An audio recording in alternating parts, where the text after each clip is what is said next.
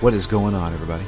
This is Drew here. I want to welcome you on to a brand new episode of Phoenix Down. This is Phoenix Down, episode number 91.3. And we are continuing our playthrough and pretty much finishing our playthrough of the main quest line of The Witcher 3, Wild Hunt. In case anyone wasn't up to speed. And we got Matt with us today. Hello.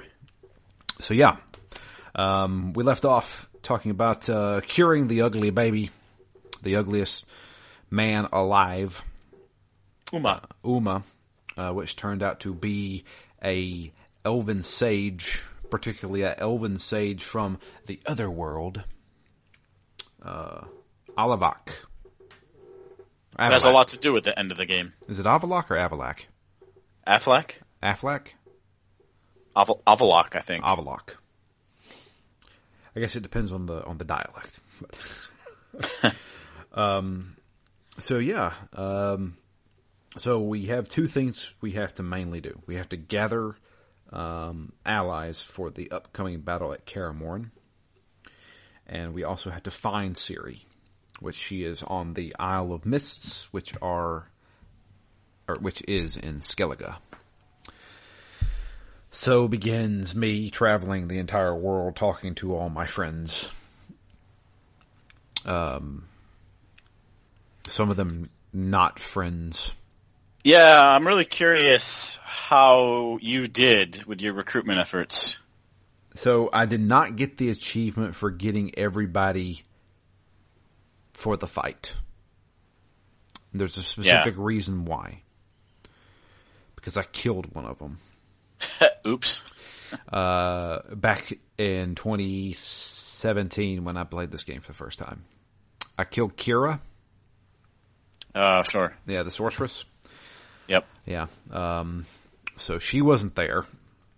And I also killed somebody back in The Witcher 2. Apparently Letho can show up at Kaer Morhen and help you out. Oh, really? Yeah. If you spare him in Witcher 2. I'm pretty sure I did spare him in Witcher 2. Did you pick that option when you started The Witcher 3? I think so. But I think you have to do a certain quest in this game to find him again, don't you? I don't know. Or does he automatically show up in your main line? I don't even know, because he was dead in my game. I definitely didn't see him in this game. Okay. Apparently he can show up at Kaer Morhen. I did not know that. So I already had like the Novigrad guys. I had them done. All I had to go was talk to them. Skellige. Did you get everyone from there? So I did not get. I don't think you can get Dijkstra. Oh, I was going to say I was sure you could get Dijkstra. But that's the only guy I missed because that was the quest line where the game just ended it on me. Because we had plans to go, I think, try to kill Radovid, and I was like, yeah, I'll come back. Right. And then the quest line just severed. So I was never able to finish that, so he was a bit pissed when I showed back up to ask him for help. He wasn't pissed at me, but he was like, no, I'm not helping you. Yeah. I kind of ended that quest line with him. I did have the quest to begin the whole upheaval of Radovid, but I didn't do it because I have a lot of history with that guy. You know, through Witcher 1 and 2, you kind of have a lot to do with him. And I was like, he's not that bad. Come to find out he is that bad when you finish this game. But yeah, I did not get Dijkstra, which, you know, I kind of figured I couldn't get him. So yeah, but I got everybody else. I got Zoltan. I got Triss. Oh, she was just automatically there. Yeah, me too. I didn't even have to go talk to her. Seeing as she's my intended. Yeah, she'll follow me. Yeah, that's definitely not mine.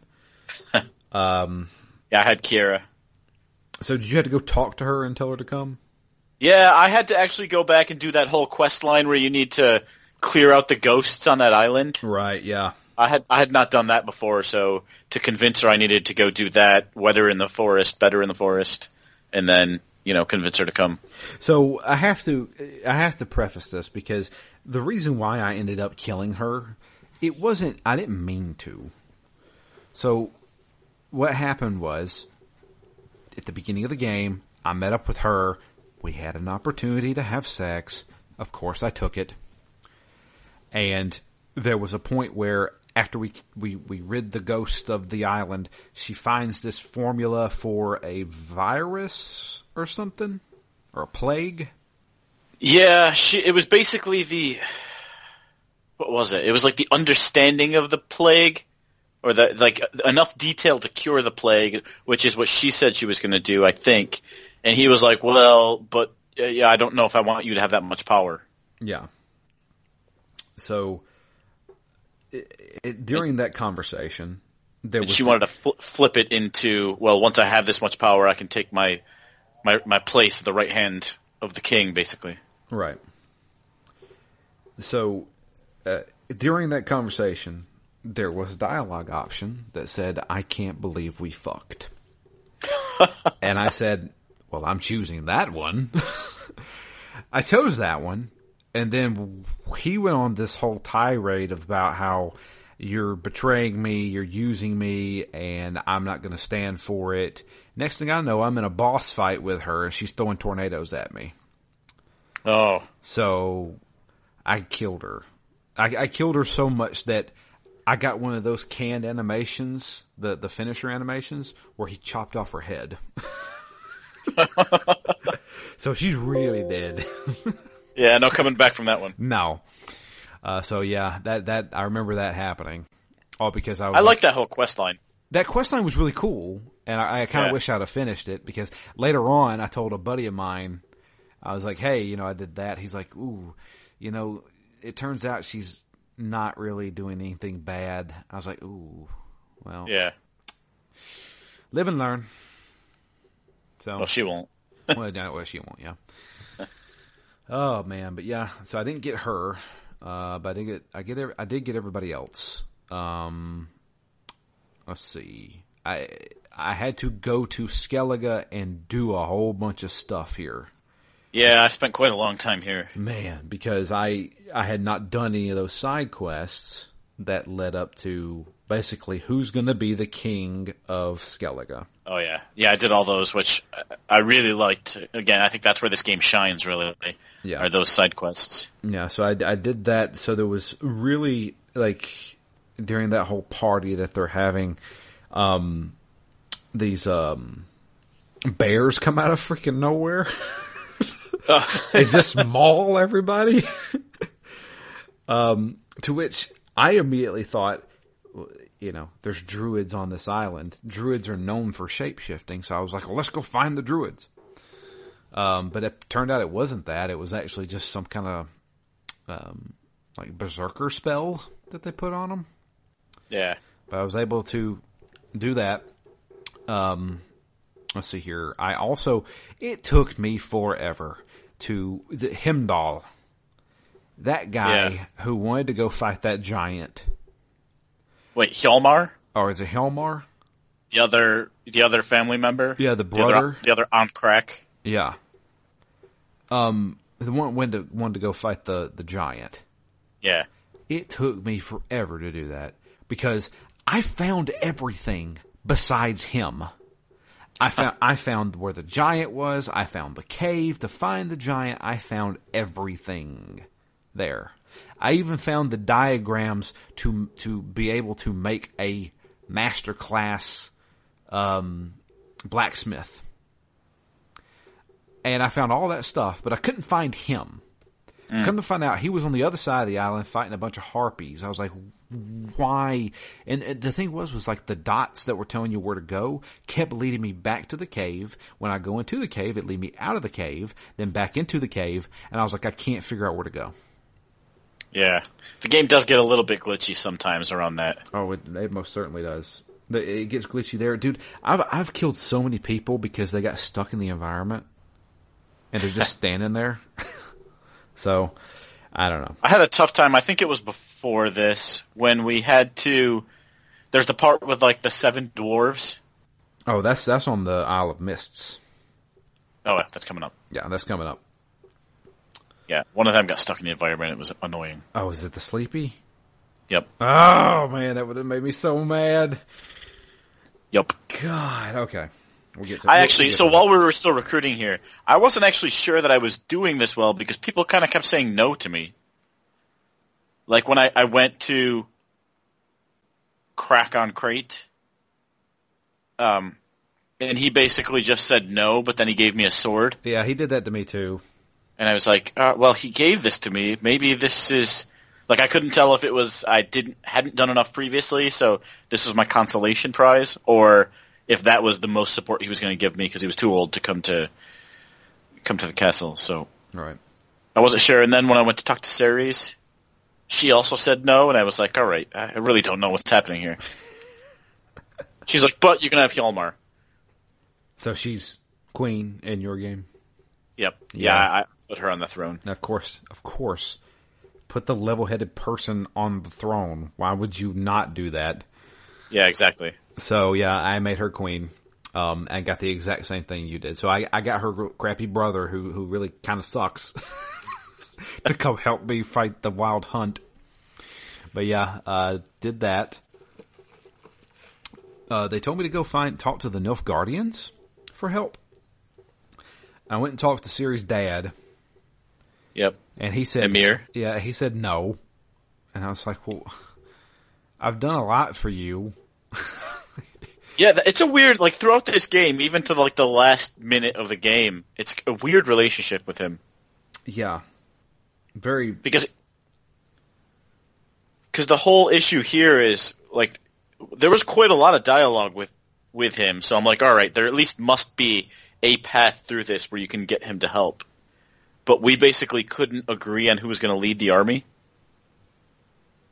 Because I was basically asking him to come bring an army with him, and he's like, well, yeah, and I've got this person who's going to lead it.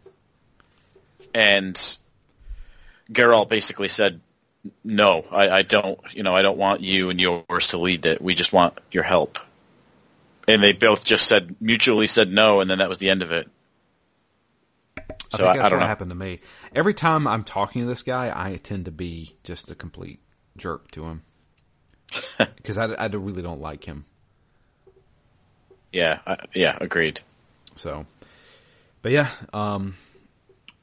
so at the end of my recruitment, I had, let's see here, Zoltan, Yennefer, Triss, Himdall, or Himyr. I had one other guy, Ermion, who basically said yes, it was his duty for having helped to raise Ciri. Ermion. Oh, the druid guy. Yeah, with the sticks on his head. Yeah, I had him help me. Yeah, I had him. Like Vesemir, obviously, and the other Witchers, Eskel and Lambert. Yep. I think that's it. Yeah, felt like we were ready to take on the hunt. Yeah. Now we go to the Isle of Mists to get Ciri.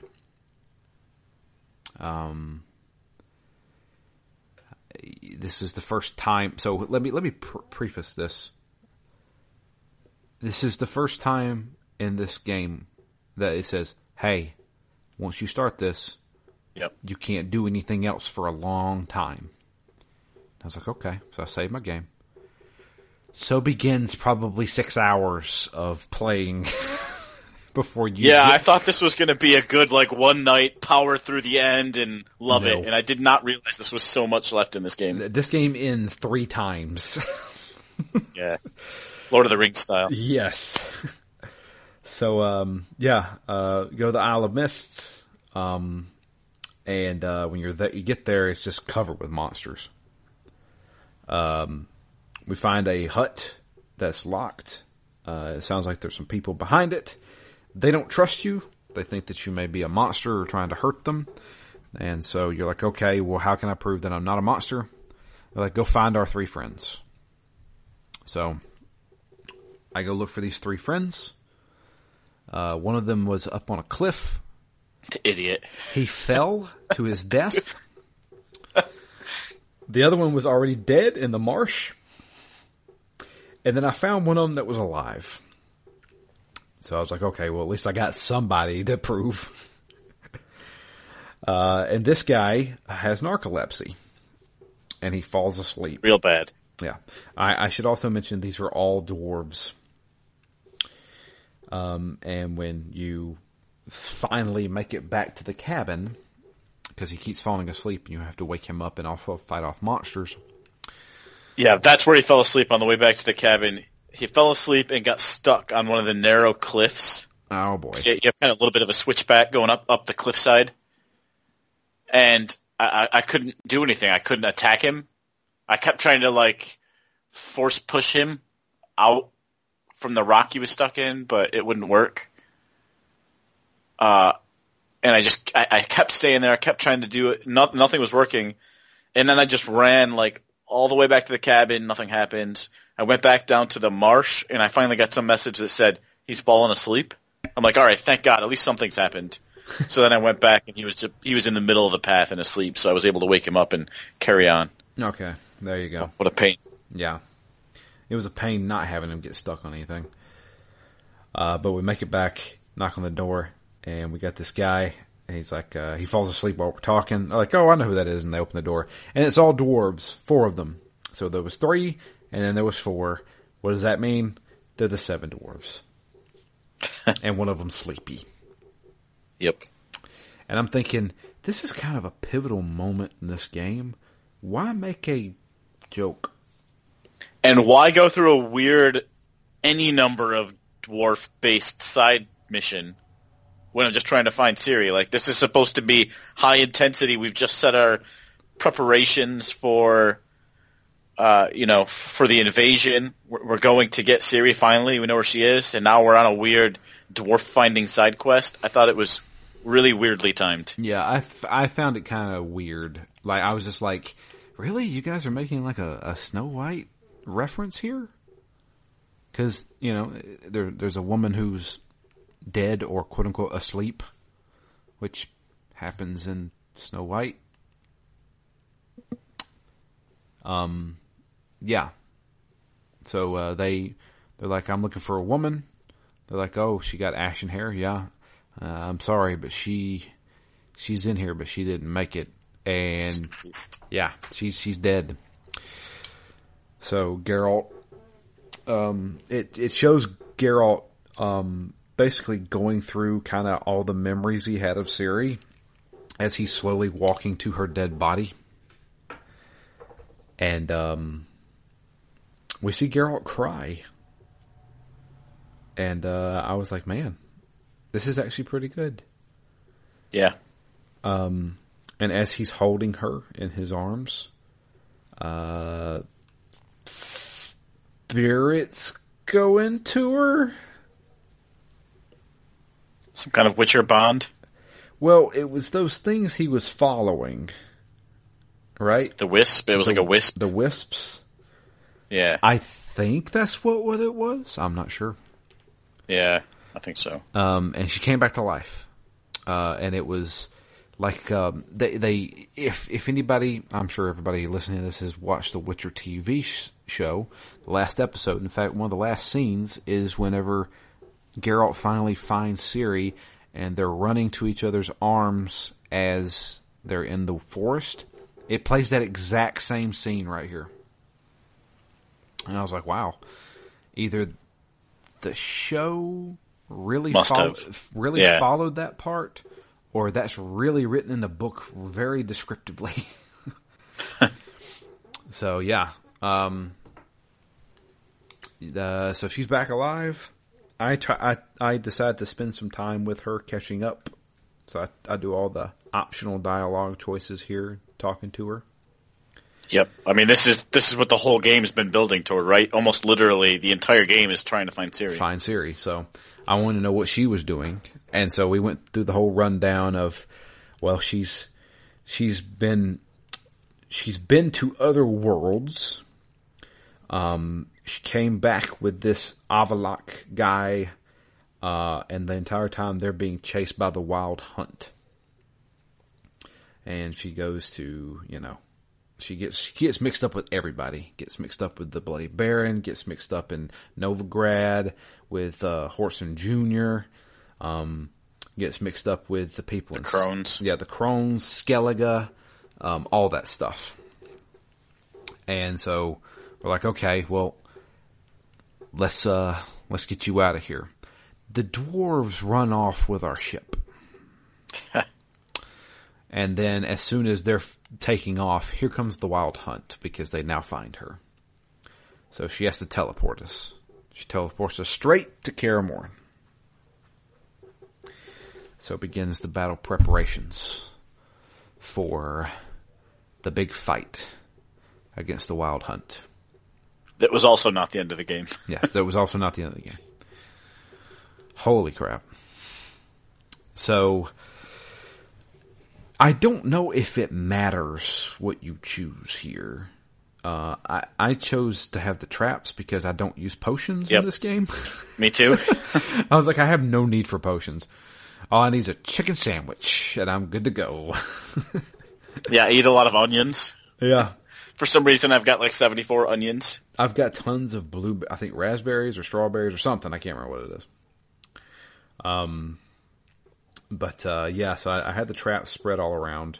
I fixed the wall. Yep, those are the two choices I made too. Yeah. And we got all the battle preparations ready. So the big plan was that we had the Wild Hunt come in. We're basically going to block off everything with a magical barrier with the Yennefer. And so that way they're kind of funneled into a certain area to try and make it into the stronghold. At which point, Triss is going to rain down fire from the sky and burn a lot of them up. Geralt and Lambert are going to be down in the forest waiting to ambush them to make sure that we can try and close all those portals that they're coming through. And the rest of them are going to be defensive stuff at the stronghold just in case they make it through. So yeah. Before this fight, I think... No, it's after this fight. Yeah, because we have to comfort Ciri. So, and we'll get to that in a second. So let's talk about this fight. I didn't find any of this too difficult. Yeah, I gotta say, this is essentially, from this point on, in hindsight, I wish I had turned the difficulty up a notch, because I've been playing this game on easy. Oh, I've been playing on normal and it's still easy. Yeah, exactly. I was playing it on, like, my swords have leveled up so much at this point that, through most of the game, I didn't really care because there weren't battles where I felt like I was missing something if there wasn't a twinge of concern on whether or not I would win. But from here on out, there's so many important fights that to be able to breeze through them as easily as I did took away any importance that they would have had. Like, these are supposed to be, definitive, life-defining fights here, and they were just not really any more difficult than fighting any wolf in the woods. Just happened to be a little bit longer because they have health bars, but and if throughout the whole early part of this game, it didn't matter to me because there weren't this level of fight didn't exist. Right. And I just wish in hindsight I had jumped this up a level. I felt the exact same way. The only fight that I actually had to physically try at was the final fight. Yeah. And the only reason why is because that guy parries almost everything. Yep. So even for me, that one just kept rolling, swing. Exactly. Swing. I would do a slide. I'd do a side step, and then hit him twice, then do another side step. Yep. But and they were decent fights. I kept felt like I was like, oh, this would be way better if I was more scared. Right. Yeah. Because I was to the point, so I put points into, like, what was it called? It was one of the brown skills. It was when you eat something, you have health regeneration all day.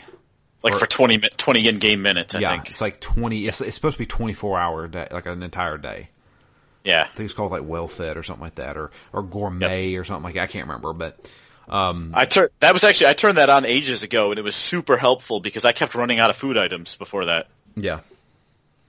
And then from then on, you barely need any, so it's really, it makes the game a bit easier to play, if nothing else. Yeah. So, this fight, this whole battle seemed really, really easy. It was mainly just like, going around killing some of the random guys, closing the portals, and then just, that was pretty much it. Then going back to the stronghold and fighting guys off there. You do take over Ciri a couple of times, or maybe just one time. I can't remember. But the thing is about Ciri is Ciri's almost easy mode unless she gets surrounded. If she gets surrounded, man, I really wish I could eat a chicken sandwich. But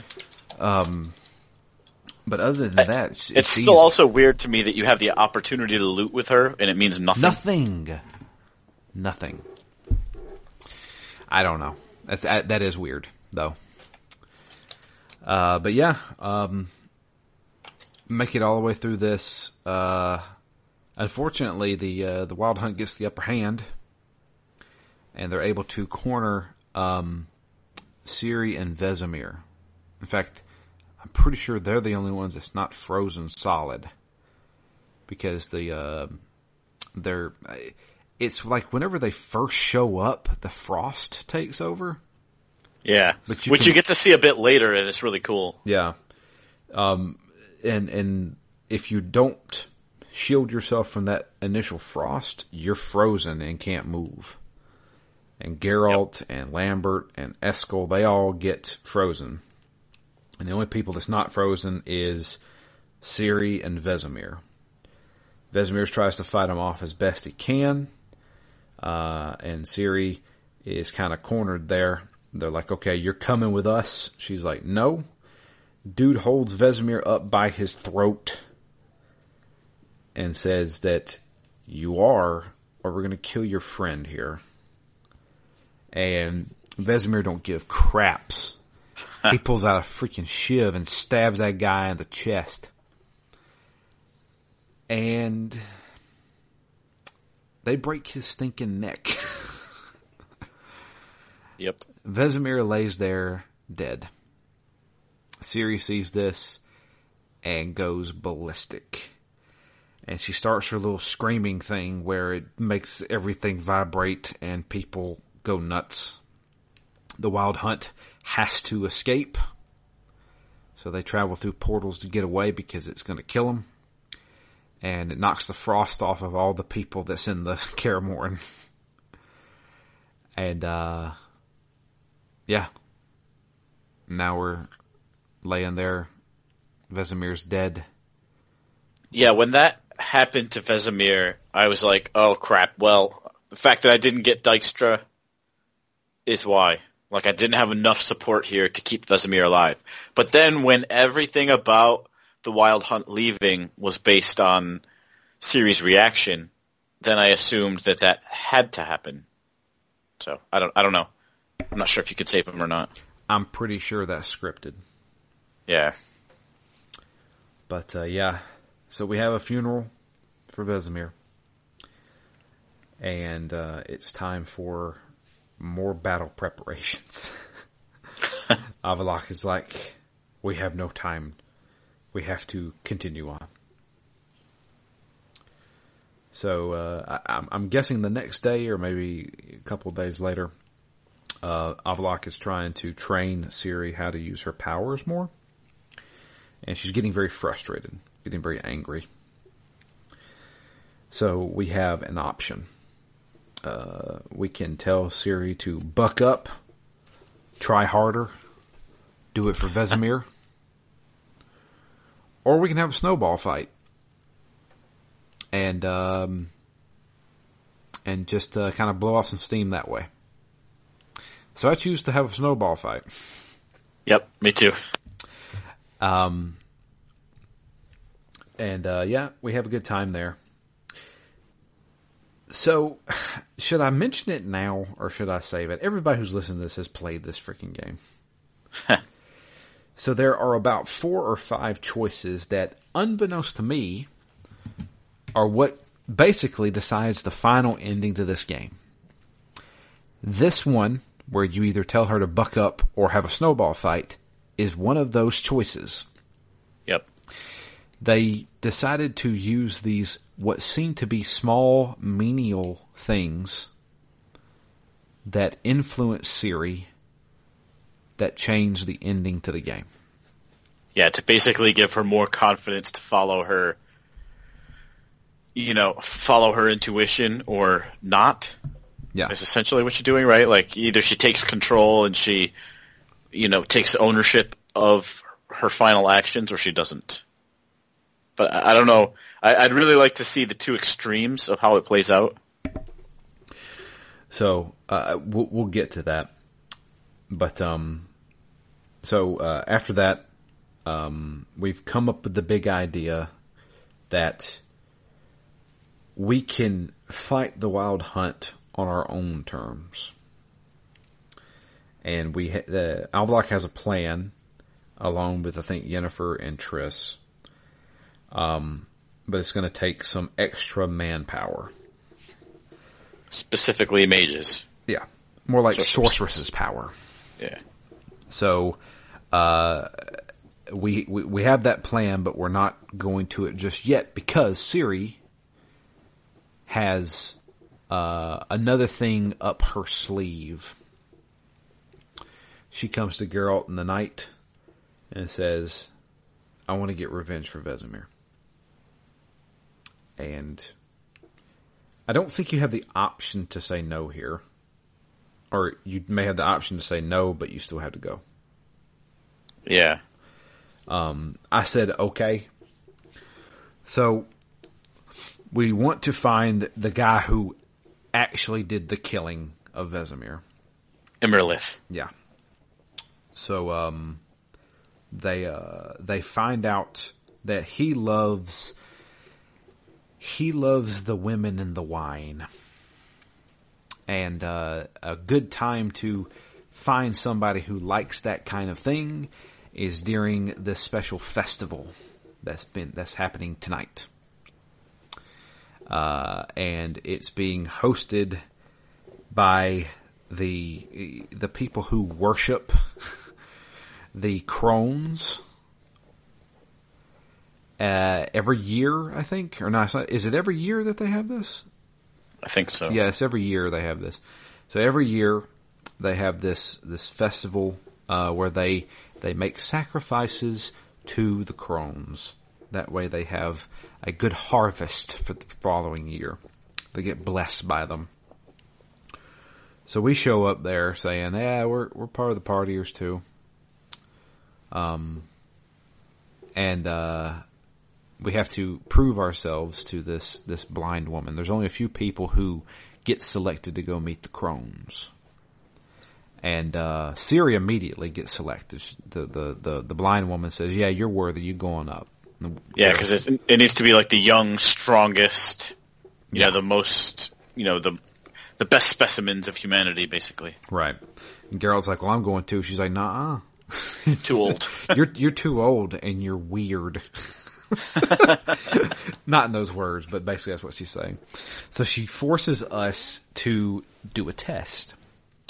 She has a coin that she throws off a cliff into a river down below. Away from the Witcher, not to the Witcher. Oh, yeah. Where you're supposed to be throwing coins. Oh, Matt. Oh, I hate you. But, yeah, she throws the coin to the river or the whatever it is down there, and she wants us to go get it. easy freaking peasy. I jump down, get it, bring it back up to her. She's like, okay, you can go. Yeah, I guess the one thing is you get that little boss fight. Well, yeah, that it's a trick. So she's like, make sure you just show them that coin. I'm like, okay. Oh, well, that one too, but there was a separate one when I grabbed the coin and left the water. I forget what they're called. A giant, it's not a bear, but it's got like antlers. Yeah, I know what you're talking about. It's a fiend. A fiend, yeah. Yeah. I fought that too, but that was a 5-hit boss fight. Yeah. At this point, I have somehow become over-leveled. I finished this game at level 35 and have no idea how I did that. Because I started this whole thing at like level 28. The levels just keep coming at the end of this game. Yeah. Yeah, it's because these major quests finish and each one is worth so much. Yeah, you get 1,000 experience back to back kind of thing. Yeah. So I'm definitely leveled for Heart of Stone. But, yeah. So she's like, okay, you can go on up, show him the coin. Show him the coin, and this freaking, like, demon imp thing attacks me. Yeah, demon imp gatekeeper. Yeah. And they're like, oh, you got the coin. That's the trader's coin. And then it starts fighting me. I was like, oh, man. So I killed it pretty easily. Yeah. I was to a point where I was like, I kind of want to go back and kill that woman. Yep, me too. But I couldn't. So, I thought the same thing. Yeah, I was like, I'm going to go back and just stab her. She's betrayed me. Uh-huh. So, yeah, we've continued on. Finally, find the Crones. Well, we don't. Ciri does. So at this point, they decide to split up. Geralt's going to go after what are we calling these people? The Elven Wild Hunt guys? Yeah, the evil elves. I don't know. The evil elves, the elves from another world. Elves Ni no Kuni. So yeah, Geralt's going to go take care of that guy, while Ciri's going to go take care of the Crones. So we'll talk about the Crone fight first. Ciri runs into the Crones. They are disguised as very naked women, eating human soup with. Yeah. So I remember this scene from the trailer. That big famous trailer that said, hey, we want to play through all the Witcher games. Because I remember a naked woman drinking blood off of somebody else's finger. And I was like, okay, I need to play this game. Pretty tiny part of the actual game. Yeah, I know. And also toward the end. Yeah. But they eventually turn into their disgusting, ugly selves. And we have a boss fight with them. I had a little bit of trouble with this fight. Mainly because you got two enemies throwing projectiles at you while one of them's trying to hit you with melee attacks. I didn't know who to take on first. So yeah, I eventually did beat them all. Also at this time, I had to say, when I started this part, I told my wife, hey, she liked the Witcher TV show. I was like, hey, you want to see the ending to The Witcher 3? She's like, sure, come on in. We sat down and I played a lot of this game and didn't finish it. And I was like, well, I guess I'm not finishing it tonight. Because I thought I was at the end. Yeah, me too.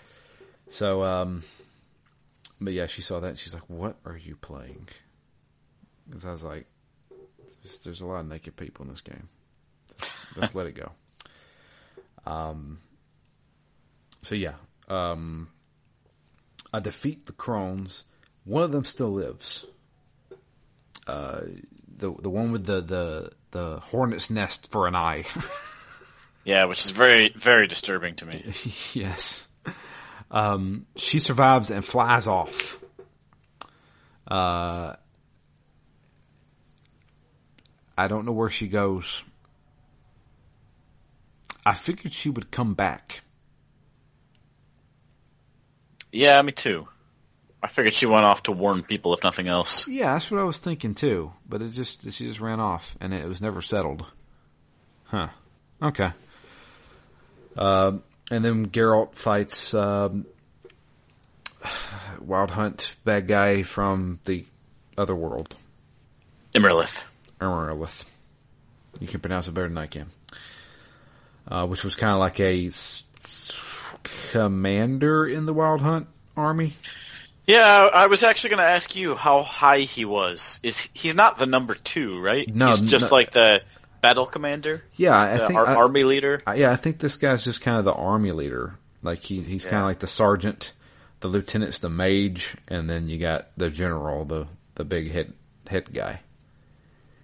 But yeah, no, this fight was a joke. Like I had more problems with the Crones than this guy. Yeah, me too. I think you're right. Just having more characters to deal with the Crones makes it a little bit harder. Anybody one-on-one at this point is pretty easy. Yeah.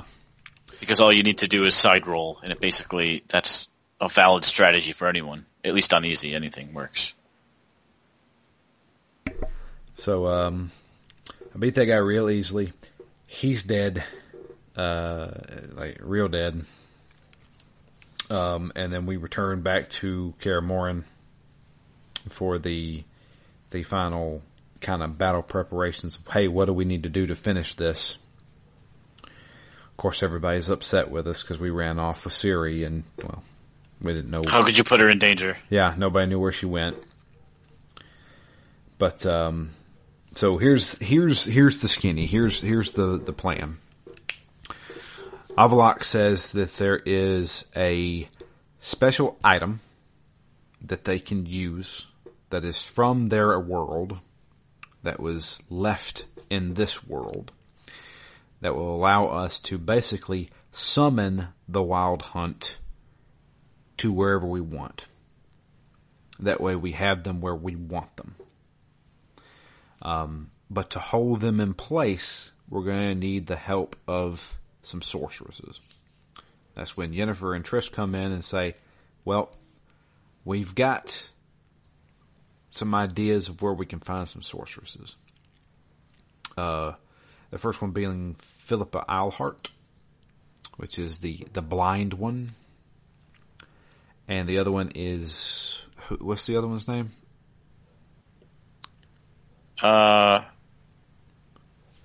Shit, we have a couple. Yeah. Margarita, I think, is the one that was in prison. That's right, Margarita. And she was also in prison with another familiar face. Sheila. Yes. We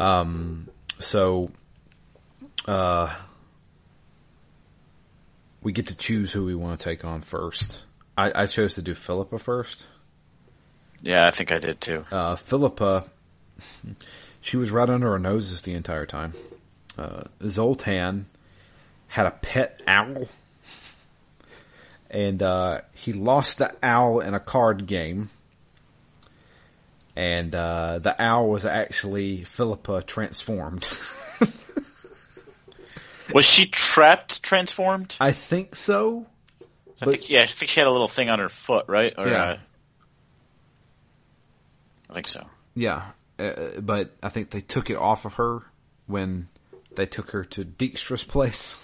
Yep. So Dijkstra has her, and they took it off, and now she's back in human form, and she's not happy. She's throwing fireballs and stuff down in the baths for Dijkstra. We show up, and Dijkstra's like, okay, we'll go get her.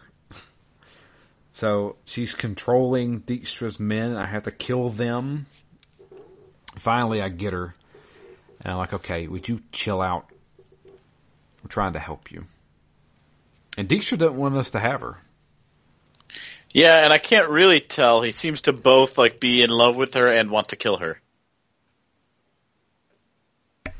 I think he hates her. I could be wrong, though. Purely? I think so. Maybe, I don't know. Who knows? Yeah, who knows? But she has some information, so I trade that information to Dijkstra for her. which I think is the whole King Ravided thing. Yep. Because wasn't she the sorceress for King Ravided? I think so. Yeah. The next, so we got her on our side. The next sorceress we get is So I went through at that point after though with Philippa, and I went through and killed King Radovid. Oh, you did? Yep. Look at you. So you did all that whole side quest.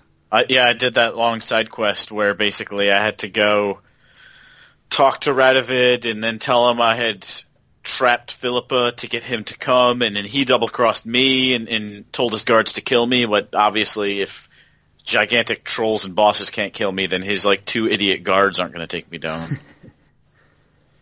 So I basically led him into a trap. So how did he die? He was trying to escape and was running down an alley away from me, and then ended up running into the last door in the alley Philippa walked out of as he was approaching it. And then she had him up against the gates. He was trying to get out, and then she just stabbed him up against the gates.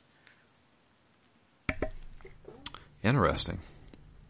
Yeah, and then there was a bit of extra double crossing because there was the whole when I was back trying to recruit Dijkstra and Roche. So Roche is there again, and they're all plotting and trying to decide really what's the best for our area. Should we kill Radovid? What should we actually be doing? And they had all kind of decided to kill Radovid, but then Dijkstra ended up double crossing even Roche because Roche they were going to give in to the south, I think, and then Dijkstra basically said, "I'm not going to do that anymore. I'm going to rule a free state."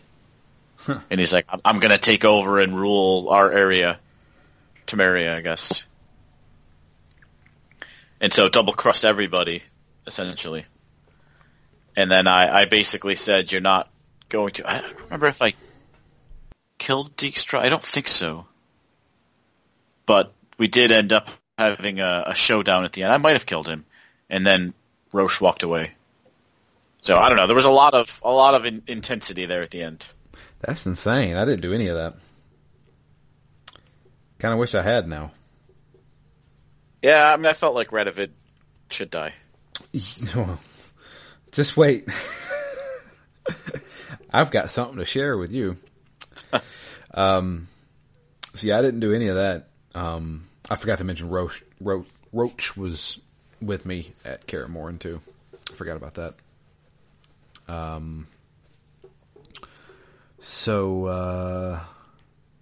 Yeah. Next sorceress is Margarita. She's being held by the witch hunters. Go and break in and decide to break her out. She's also got a cellmate, an old friend of ours from The Witcher 2. Who doesn't seem all that beaten up and broken up to actually be unsavable in this world where there's magic everywhere. That's what I was thinking too. But apparently not. She's to the point where she can't, she's going to die. Which, in The Witcher 2, I could have chose to, there was multiple chances for me to kill her. One of them being letting her melt in her little circle by not removing that crystal. But yeah, I let her live. I remember that. And then she eventually turns into a dragon, right? Yep. And then you have another option to kill her there. And I let her go there too. So after all that, she just dies in a cell. She just dies in a cell. I do finally kill her though. Because you get the option between letting Yennefer kill her or Geralt. And I was like, mercy. Let me finish this. So yeah, I let her die by my blade. Man, did I murder some people here. Yeah, and I did it very, very slowly because, again, playing on easy, there wasn't much difficulty here, but I found myself continually overloaded during this section. So for some reason, I was just stalking this whole, like, central yard and up and down the stairs into the dungeon part in the overloaded state, so I was just so slow. I felt like the Terminator. I felt like the Terminator just walking through there, murdering people, and doing it slowly. Oh, man. I got to the point where I was like, I don't need this. Throw it away. Yeah, I did at the end. I realized there was no point to have extra money either. Yeah. So, yeah, I murdered a whole bunch of witch hunters here. I got her out. So we got our 2 sorceresses. There is 2 more things we have to do before the final preparations is finished. I would say the next thing I did do was talk to Avallac'h. Yep. And you do your little world hopping here? Oh man, that stuff was wild. Yeah, that was kind of cool. Yeah. So he has the bright idea of. So come to find out, the leader of the Wild Hunt, Aroden. Yep. Yeah. He conspired to and carried out the assassination of their king. Avallac'h knows this and says that his magical advisor or his one of the guys that's like a big to-do in their realm, if he finds this out, he will not aid the Wild Hunt during our fight.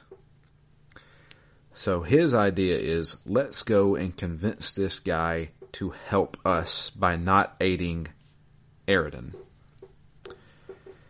And you have the option of either saying, let's just go kill him, and he can't aid anybody, or let's go convince him. Yep.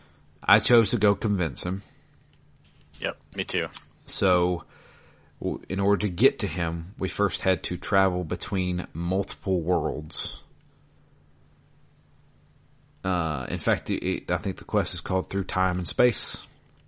Mm-hmm. So we went through multiple space between spaces. And all these different worlds. So there's like a world that's all desert. And then there's a world that's all ice. Or just the, like... You know what it reminded me of? It reminded me of the end of The Witcher 1. Where the frost had taken over everything. Yeah. There was one world that we immediately started underwater. The one with the poisonous gas. Oh, God. I couldn't stand that one because I didn't know where to go. Yeah, I had one part in the middle where I wasn't sure where to go. Yeah, because I was like, if I fall here, I die. So I didn't know where to drop down at.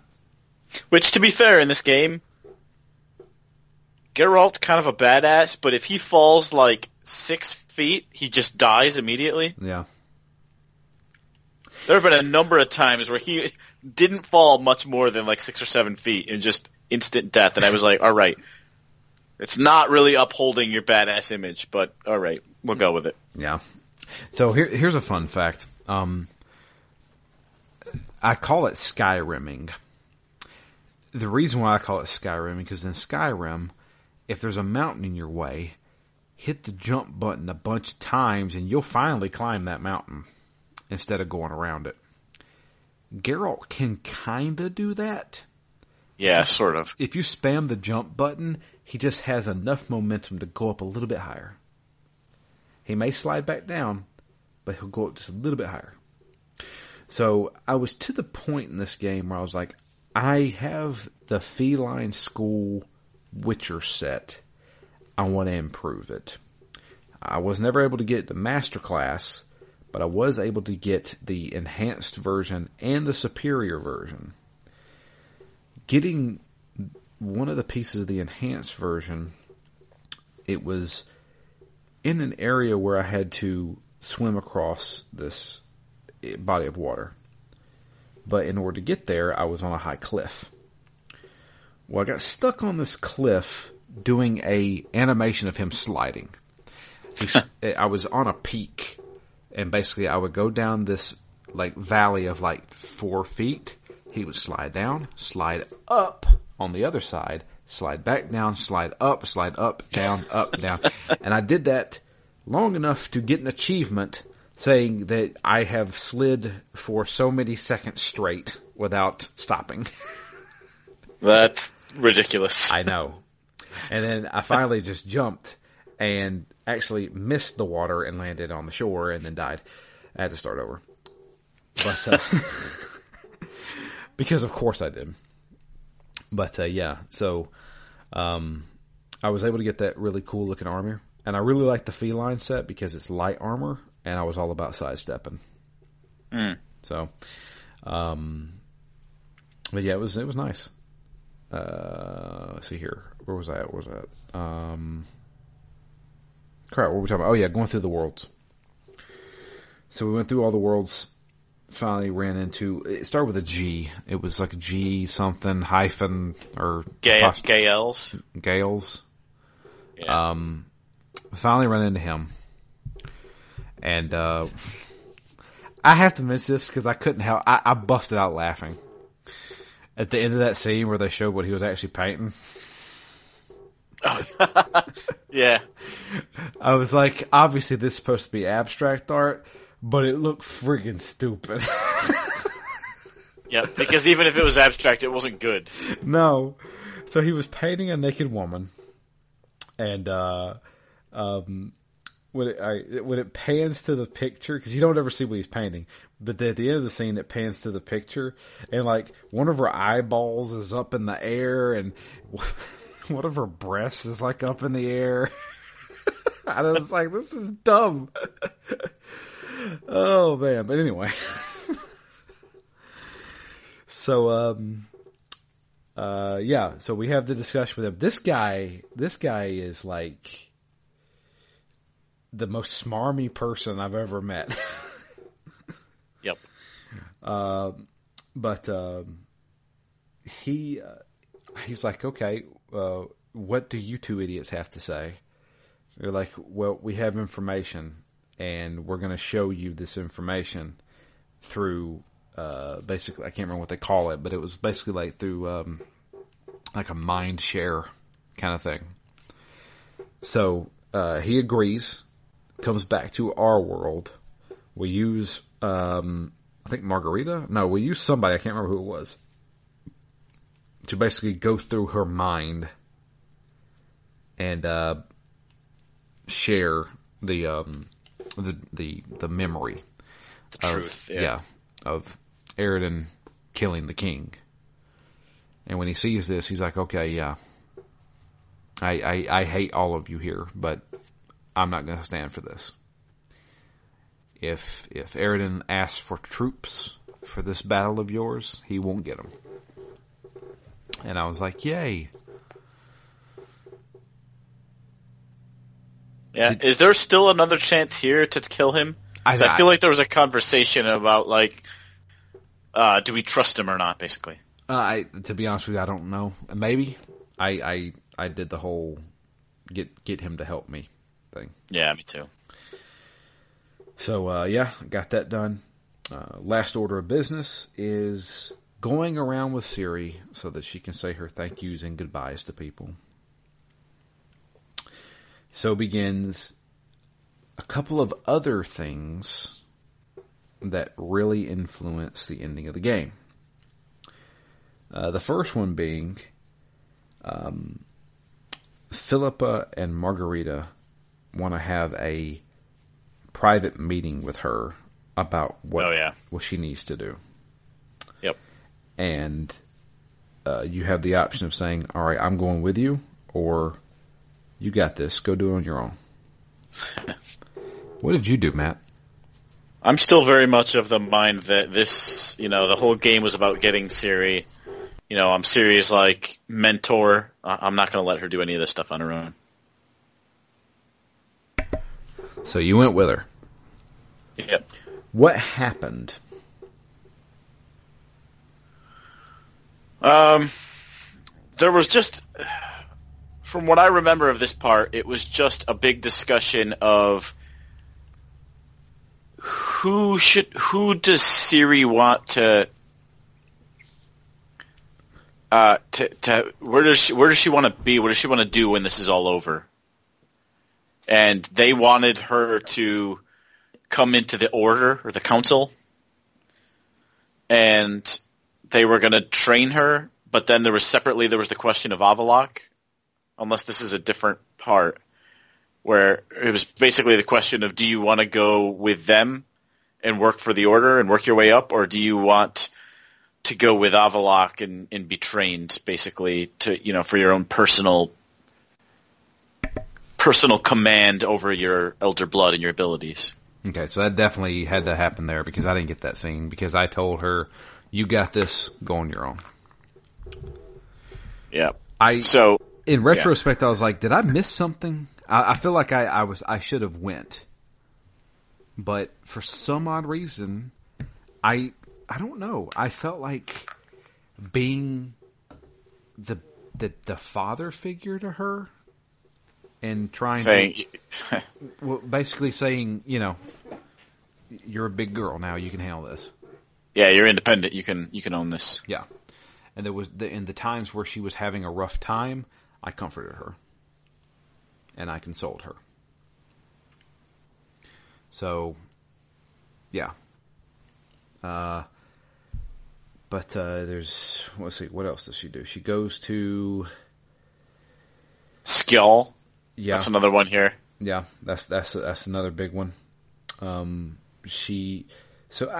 was a few things that happened here that I was like, me mentally when it was happening, I was like, I have this information, but I'm not going to tell her.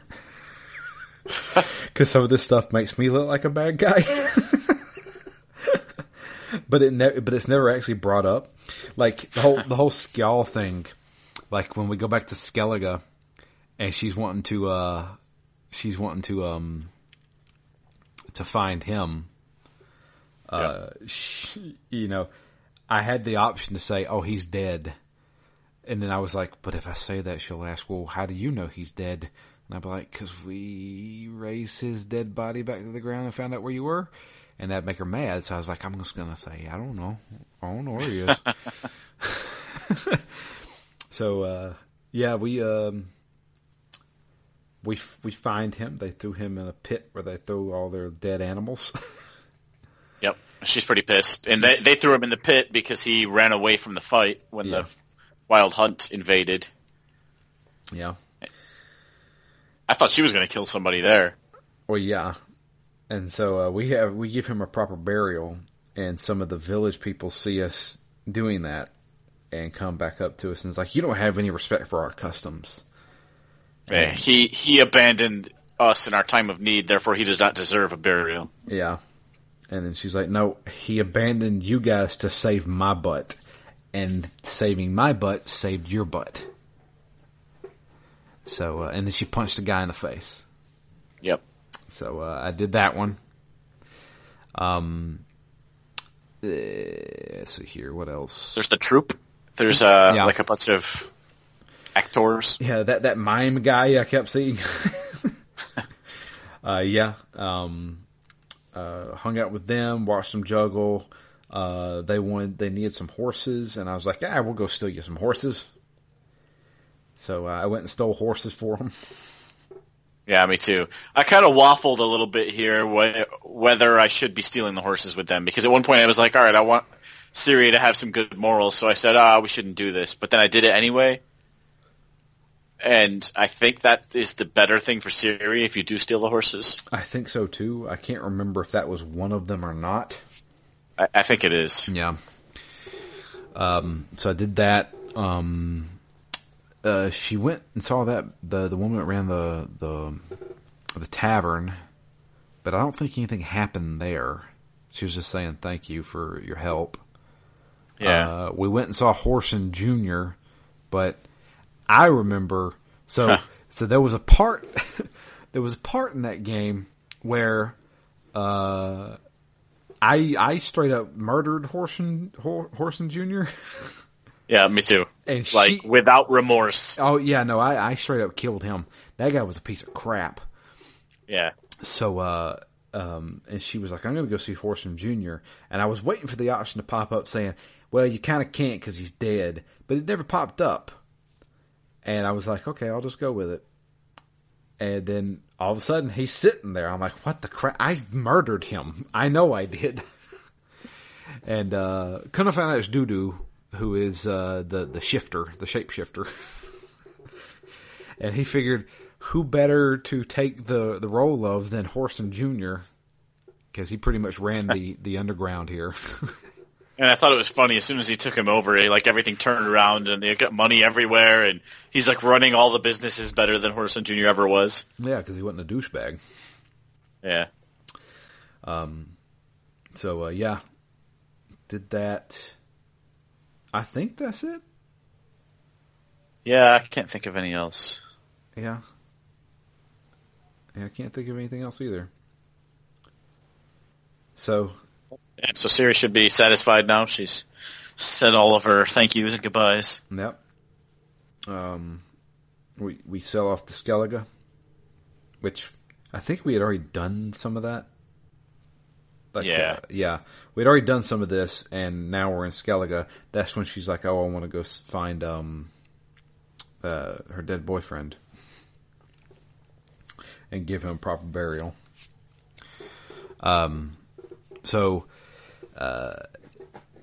Avallac'h gives us a little bit more detail as to what they're going after, which is the Sunstone, which is a ancient thing from legend, talking about this elven love story about a guy who gave this to his love, and whenever she felt love for him or yearning for him, she could use it, and he'd be summoned there at any given moment. So we're going to use this Sunstone to basically summon our heart's desire, which is the Wild Hunt, so we can murder him. So we have to go find it. And it's in a cave. I have to talk about this, because The Witcher 3 is a fantastic game. Getting in a boat and going anywhere in this game is the most tedious, boring stuff I've ever done in a video game. I hate sailing in this game. Hate it. Matt, how do you feel about it? Not the same, because you're very quiet. Not the same, but on that side of the spectrum. I didn't love it, but, I mean, in the end, when we get to the wrap-ups and stuff, and, how I feel about it, the main thing I loved about this game was the world. I have an Oculus Quest. I've played some VR, but this game, to me, is the closest I've ever gotten to something like Ready Player One. Now, there's a couple of reasons for that. I think this is one of the, richly textured worlds that I've played. On top of that, this is probably the first game like this that I've ever played with a headset on, and, really had 3D sound and, really been immersed in as far as audio and visual goes.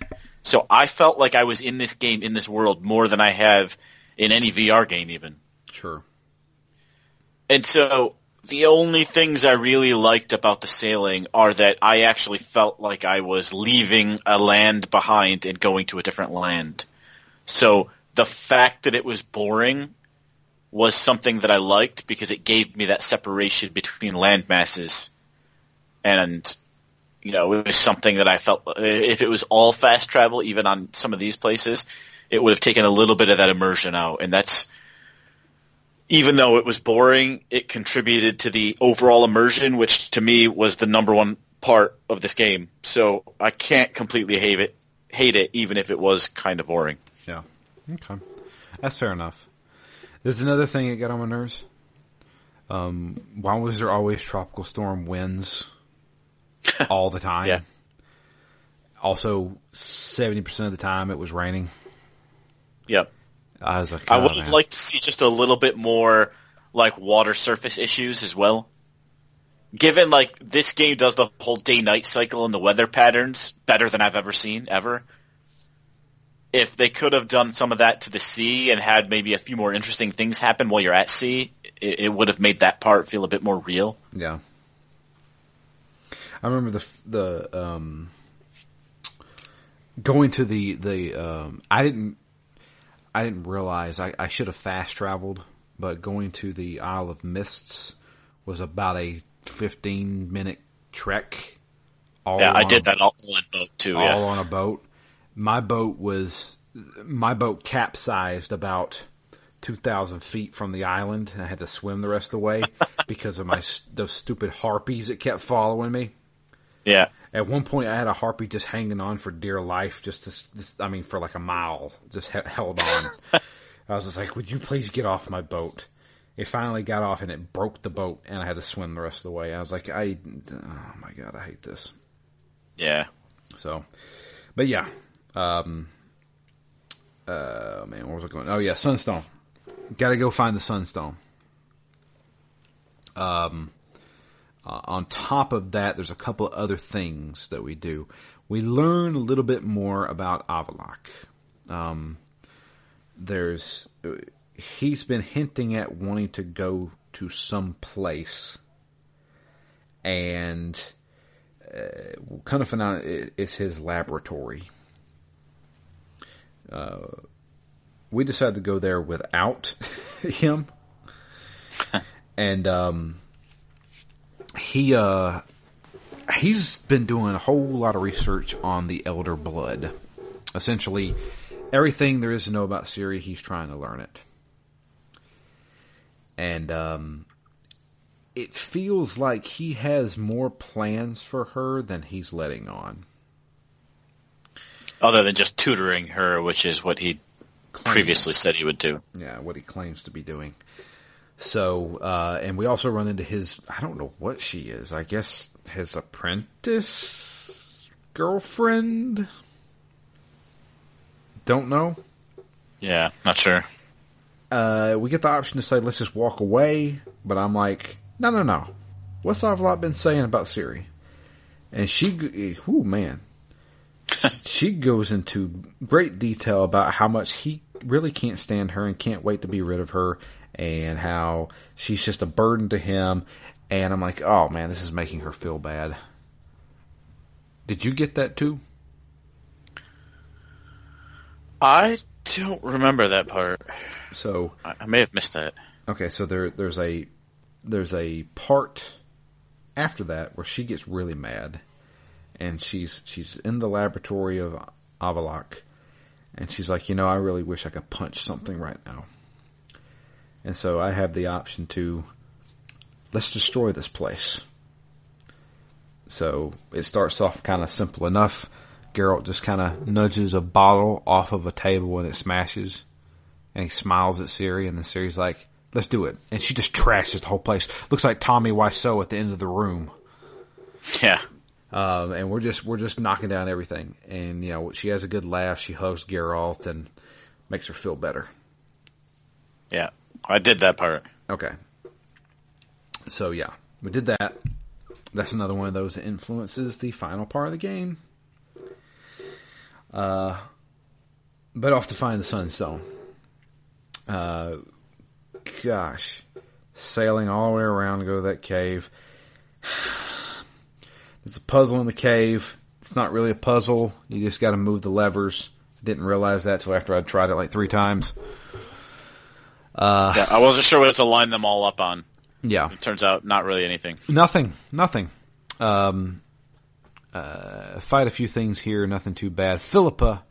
Some shadows here for the first time, right? Yeah. Shadow people. Shadow people. Philippa starts throwing a little bit of doubt into Geralt's mind here, saying, you don't really know what Avallac'h's up to. You don't know what he's really wanting Ciri to do. And she turns into an owl and flies away. And man, that screwed me up completely. because she left me in this freaking series of caves, and it took me forever to find my way out again. Because you can't bring up a map. You can only look at the mini-map. Because if you bring up the map, it just brings up the world map. That's not helping me. Okay, so there's a few things in this game that got on my nerves. First off, if you're inside of a place, you can only use the mini-map to find stuff. You can't look at a map of the place. And that's really annoying. Yeah. All this stuff started cropping up. It just seems like a weird gap. Like, why can't you? Yeah. Is there a rationale? Are they intentionally limiting you? I can't tell. If so, it doesn't feel like it's better that they do that. I mean, it may not be much worse, but it doesn't seem like there's any advantage to it. Exactly.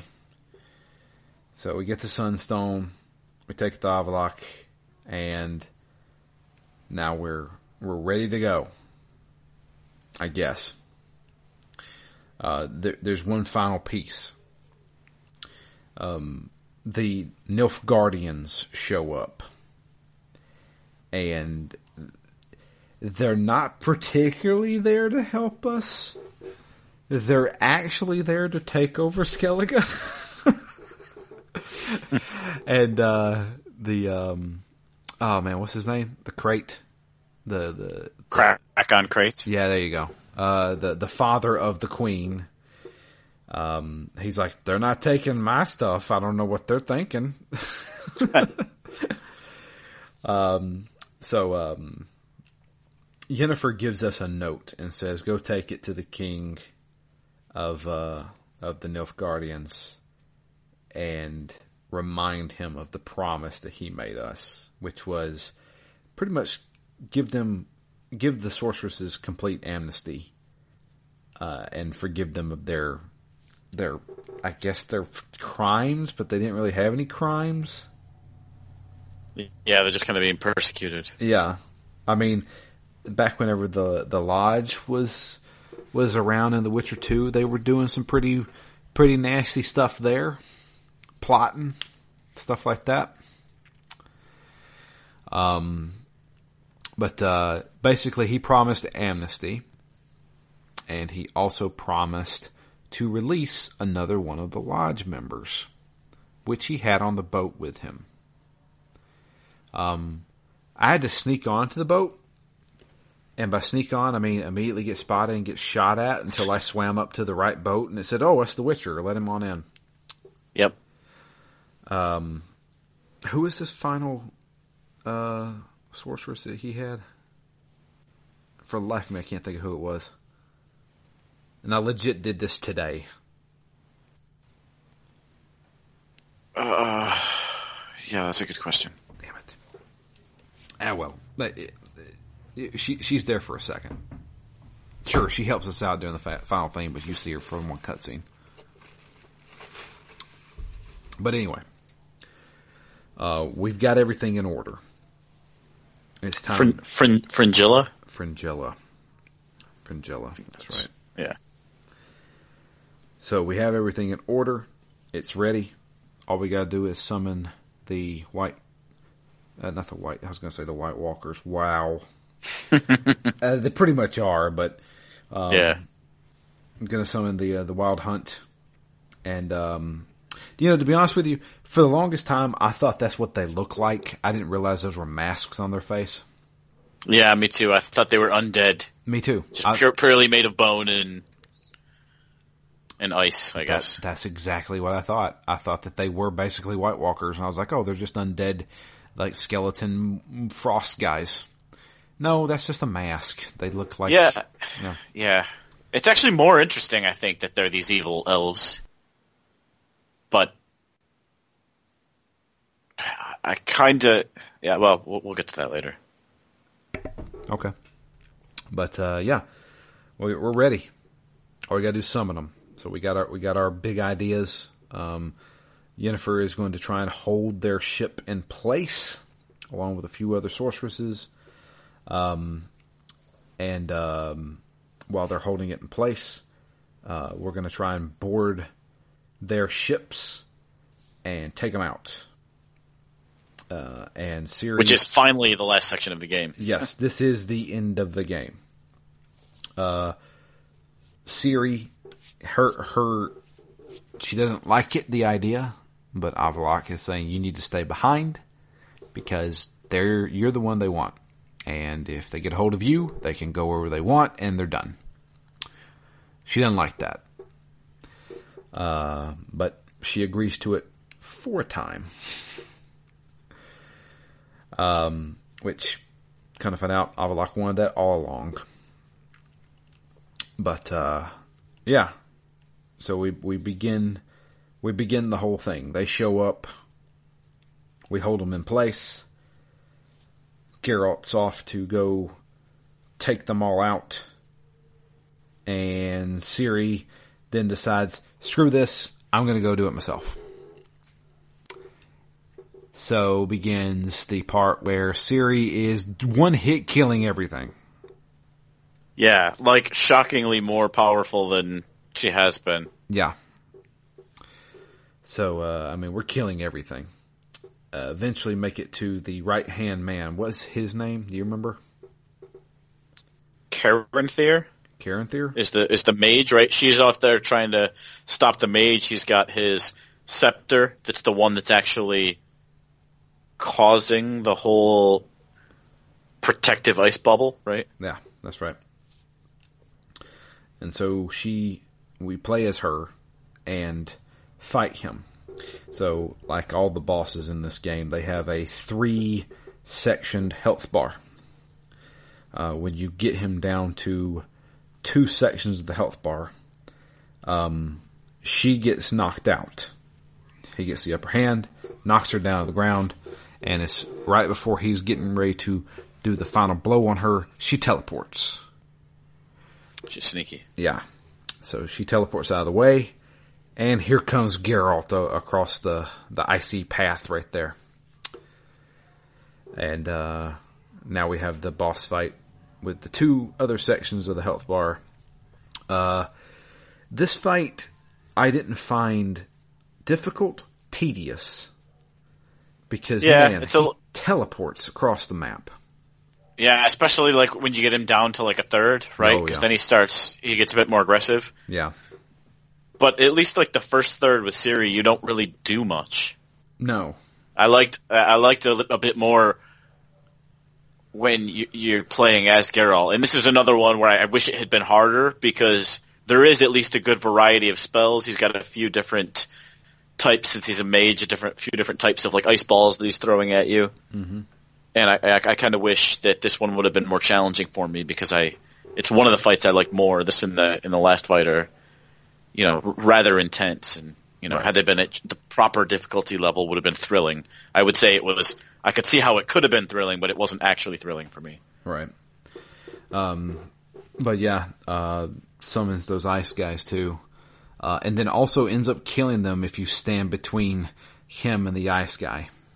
Because use them as meat shield. Yeah, that's exactly what I do. He throws those little balls at us and kills them instead of me.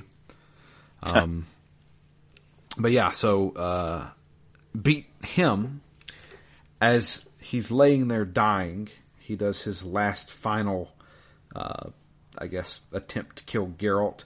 Grabs a hold of his leg and teleports to the ocean, the frozen ocean. And not the top of it. Yeah, no. And Geralt's now underwater, and he's dead. I mean, not Geralt, but the mage is dead. Geralt has to swim up to the top, makes it out, and sets his sights on the Wild Hunt's boat, which is now in the middle of a big fight.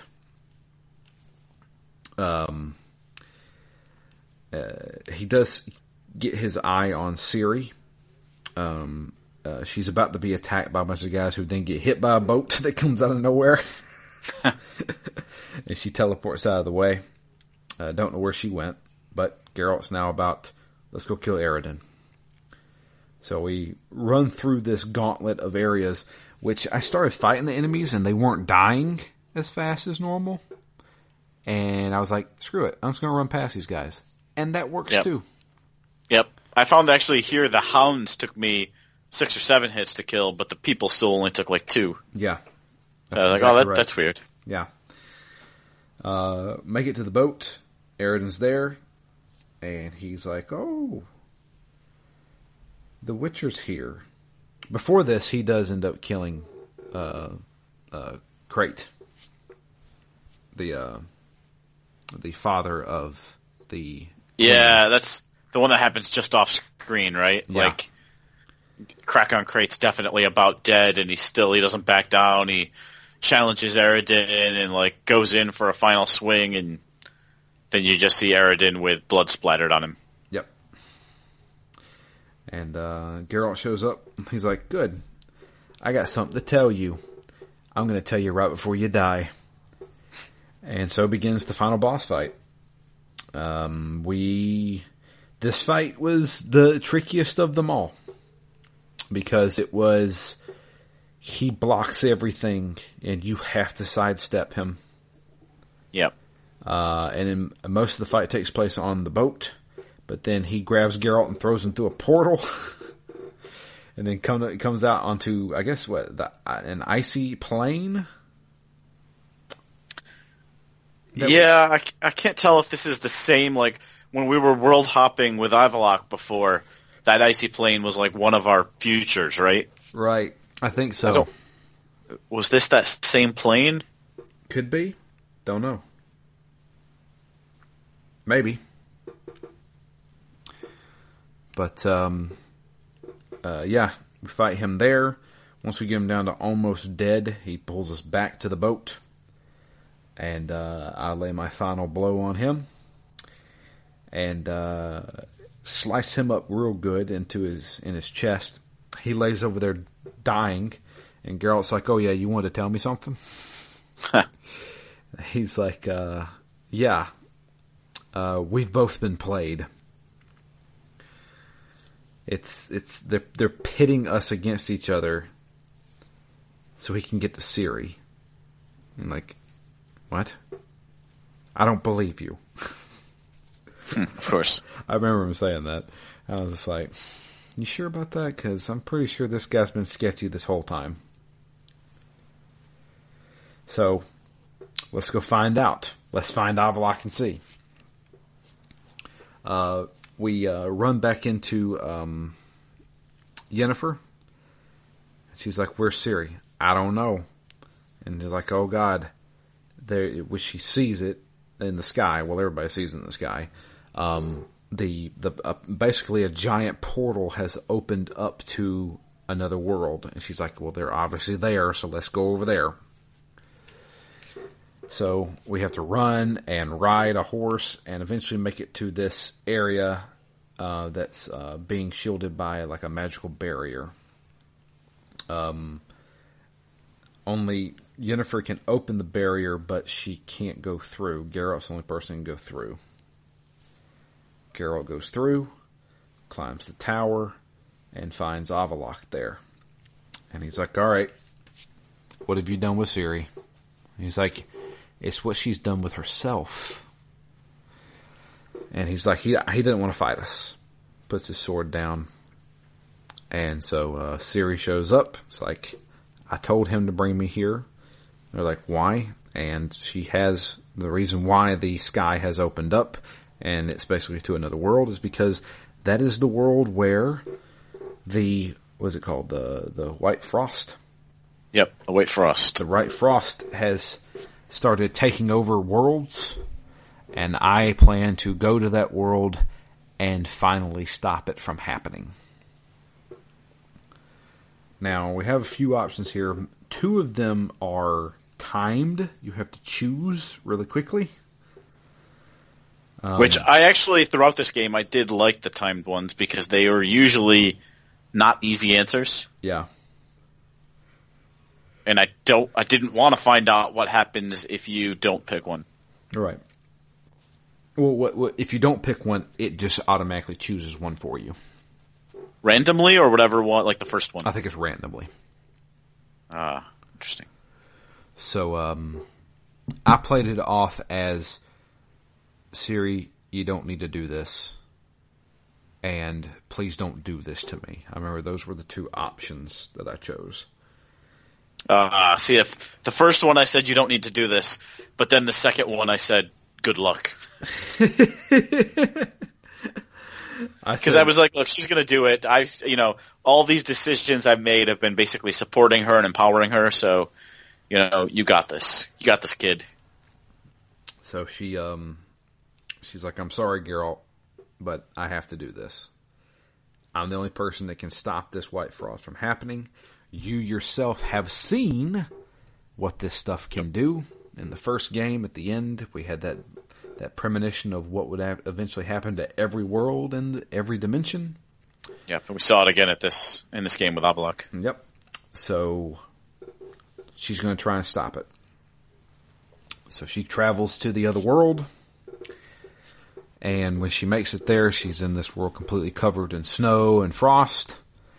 And she starts thinking back and reminiscing about her times with Geralt. Such as the time he let her go on her own to talk to the sorceresses. The time where they threw snowballs at each other. The time they trashed Avallac'h's place. The time that she was able to say goodbye to her friend who saved her life and gave him a proper burial. All this stuff.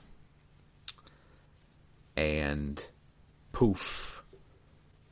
The gateway closes and it cuts to 2 weeks later. Yep. So I'm going to talk about what happened in my ending. So from here, we're seeing Geralt go to the Nilfgaardian king, Ciri's dad. What's that? Just thought this, again, like as we mentioned it before, this whole conversation is just awkward. Everything with Emhyr is awkward. Yeah. So we go to him. She's like, all right, so what's the update? Ciri's dead. She was able to stop the White Frost, but it killed her in the process. Yep. You won't find her body. You won't find Avallac'h's body. Yeah. Like, you're probably not going to find... He asked who all knows about this. He's like, me and Avallac'h. He's like, well, where's Avallac'h? He said, you're probably not going to see him either. And Geralt says, is there anything else? And he says, yes, but you can go. And then he's like, and Geralt, one last thing. And Geralt turns to him, he's like, I don't ever want to see you again. Ever.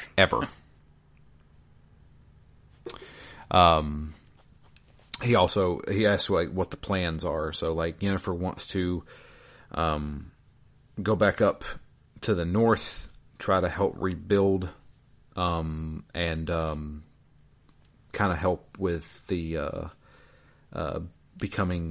starting the lodge back up, starting to get all the sorceresses back to working as they used to. Yep. And I told him that I'm going to go off, continue doing Witcher stuff. And so after that, we do some traveling. First thing we do is we go to, we're supposed to go back to where the old Nilfgaardian base was to get a sword. The sword has excellent craftsmanship as a silver sword for Witchers. I had the swallow engraved in it, which was the nickname for Ciri. Yeah, me too, and that was the same engraving. Yep. I then have to travel to a tavern. It was actually the tavern in White Orchard where the game began. Mm-hmm. And I sit down at a table with a hooded figure. They remove their hood, and it's Ciri. I then hand Ciri her sword, tell her everybody thinks you're dead. So she says, okay, let's go be Witchers. And Dandelion takes over the rest, talks about my whole ending. So essentially, Ciri and Geralt continued being Witchers for a long time. Eventually they separated and went off and did their own thing. Geralt spent the rest of his days with Yennefer, still doing Witcher contracts and stuff like that. King Ravidid took back over pretty much all of Temeria, pushed the Nilfgaardians back down south, and continued his reign of terror with his witch hunters. Wow. Yeah, to the point where he started killing non-humans and even herbalists for being heretics. Huh. Yeah. Yeah, it's interesting because so much of that we basically got the same ending, which I guess is like the neutral ending, where you both become Witchers. I basically gave up on the Witcher's life and went to live with Triss. Got a bit soft, I think. Still took contracts only out of habit, they said, rather than out of need. But for me, Radovid was dead, so that whole Radovid was dead. There was no witch hunting that happened, and for me, the North just became kind of like a free state. They took it over, but then realized it was too much effort to keep it, so they gave the North back, and so the North eventually became free due to its own efforts. Ravidid pushed back against the Nilfgaardians, and within a few years, Ciri's dad got assassinated.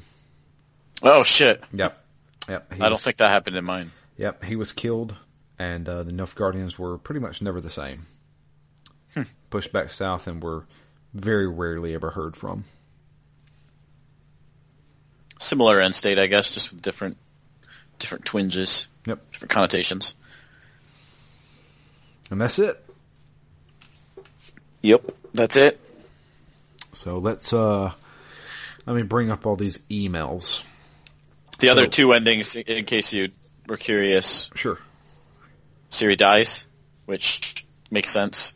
If you don't give her the self-confidence she needs, then she can't survive that whatever she had to do to defeat the Frost. Does she still defeat the Frost, but just dies? Yeah, I think so. Okay. And then basically Geralt goes and tries to get back the Witcher medallion.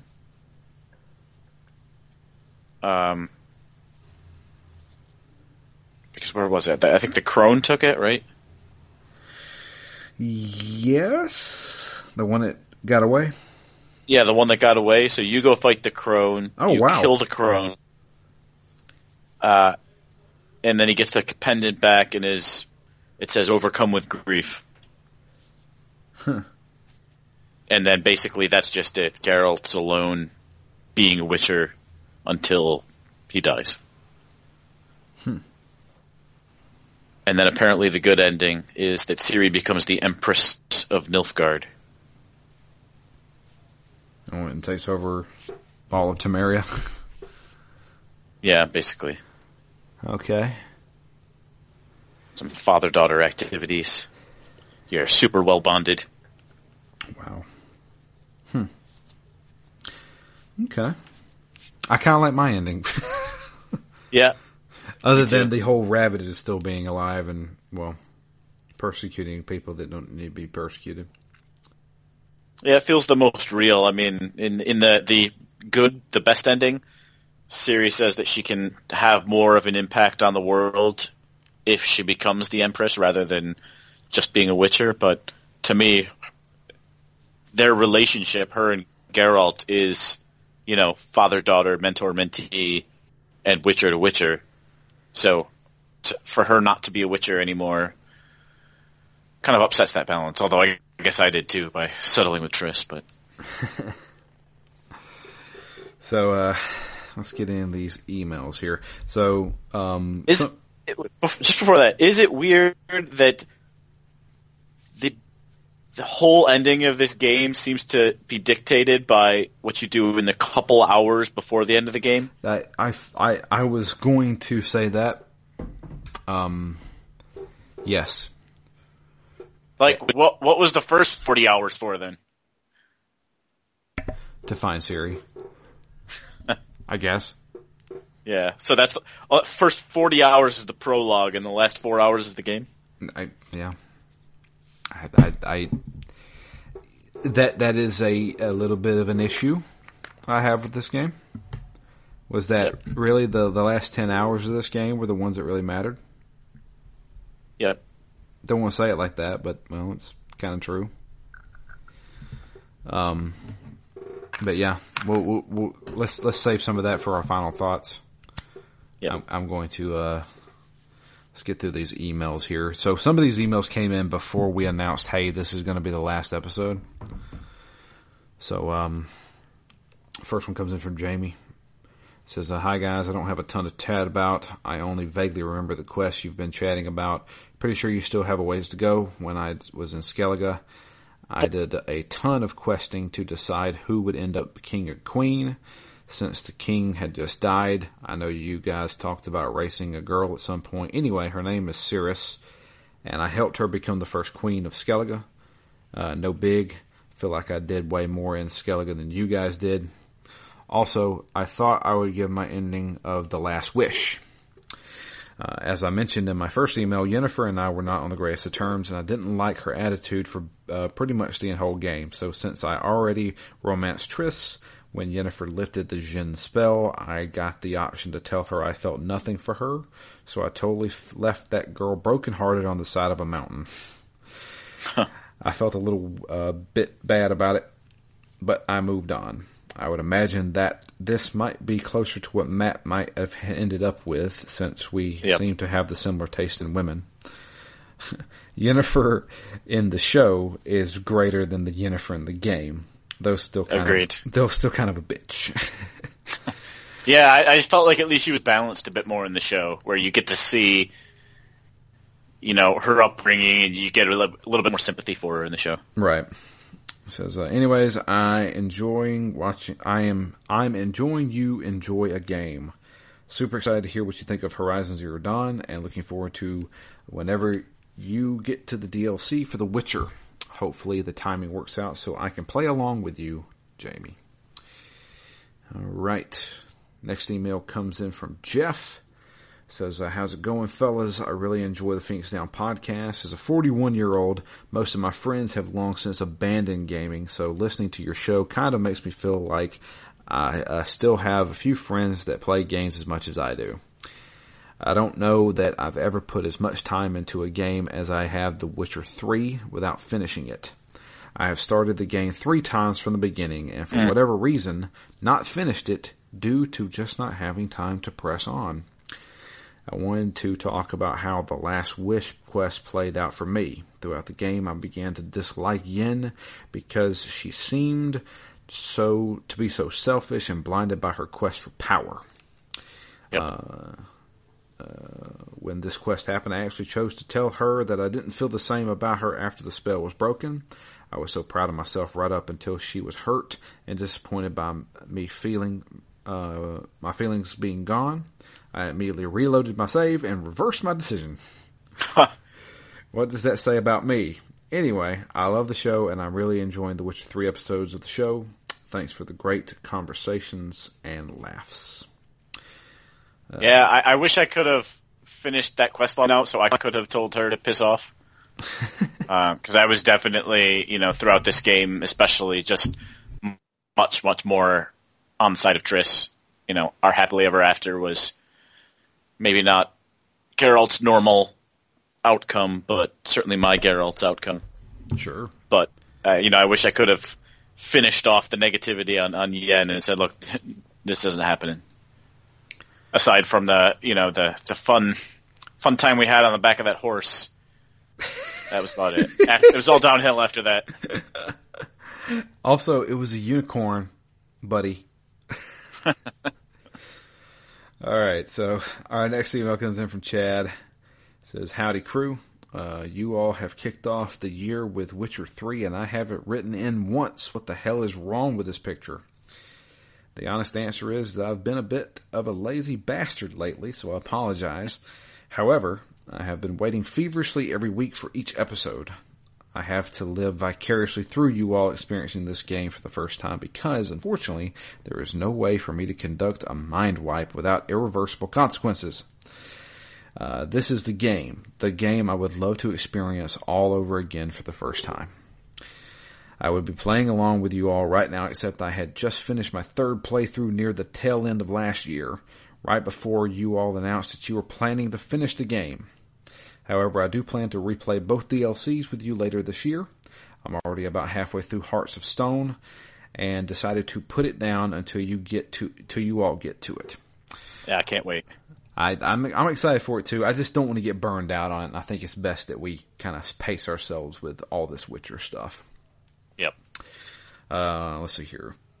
I could gush about this game for hours, but I won't because it will be a lot of the same things you all have already said. But I do want to point out a couple of interesting story events that I haven't heard you mention yet. The first one involves a cooler. Coolr. Maybe a misspelling. I'm not sure. But a cooler but relatively cryptic throwback to the first Witcher game. There is a secondary quest in Novigrad called Message from an Old Friend. If you walk into the bookstore there, in Hierarch Square. Is that Letho? What's that? Is that Letho? No. The old friend? No. If you walk, I know what he's talking about. Let's see here. If you walk into the bookstore there, the owner immediately recognizes you and says that there was a red book left for you in the store years ago. The title of the book is My Manifesto, The Life of Jacques de Aldisberg. Inside the book is a letter that prophesizes the major events that later come within the game, and is simply signed with an A. A specific line in the letter states, the old talks say a child of the elder blood can stave off the danger, but I tried and failed. Ever since, I have been haunted by a hideous vision, a crowned wraith, the specter of my failure. I was the chosen one, and the chosen one failed. This is obviously a nod from CD Projekt Red, confirming the theory that Aldisberg and Alvin from the first game were indeed the same person. Although not important, it was still a cool little nod back to the first game, and that whole story arc was written completely independent from the source material in the novels. The other story event I wanted to mention is another secondary quest. Near the beginning of the game, Geralt is questioned by Morvaran Voris while being shaved at Vizima Palace. This is an interesting way for the game to simulate an import of choices you made in the previous Witcher games. The last question he asks is if Geralt killed or spared Letho. If you answer that you spared him, you can then access the Ghost of the Past secondary quest. There is a farmstead near Livendale that has a bunch of booby traps around it, and it has sounds coming from the barn. If you go to investigate, you'll find Letho hunkered down. He's actually happy to see Geralt because he's being hunted by Nilfgaard after the events of the second game, saying he is now an unnecessary witness. Ultimately, bounty hunters are trying to ambush the barn with a series of events resulting in Geralt chasing after Letho. It's a short quest, but typical to Letho's convening nature.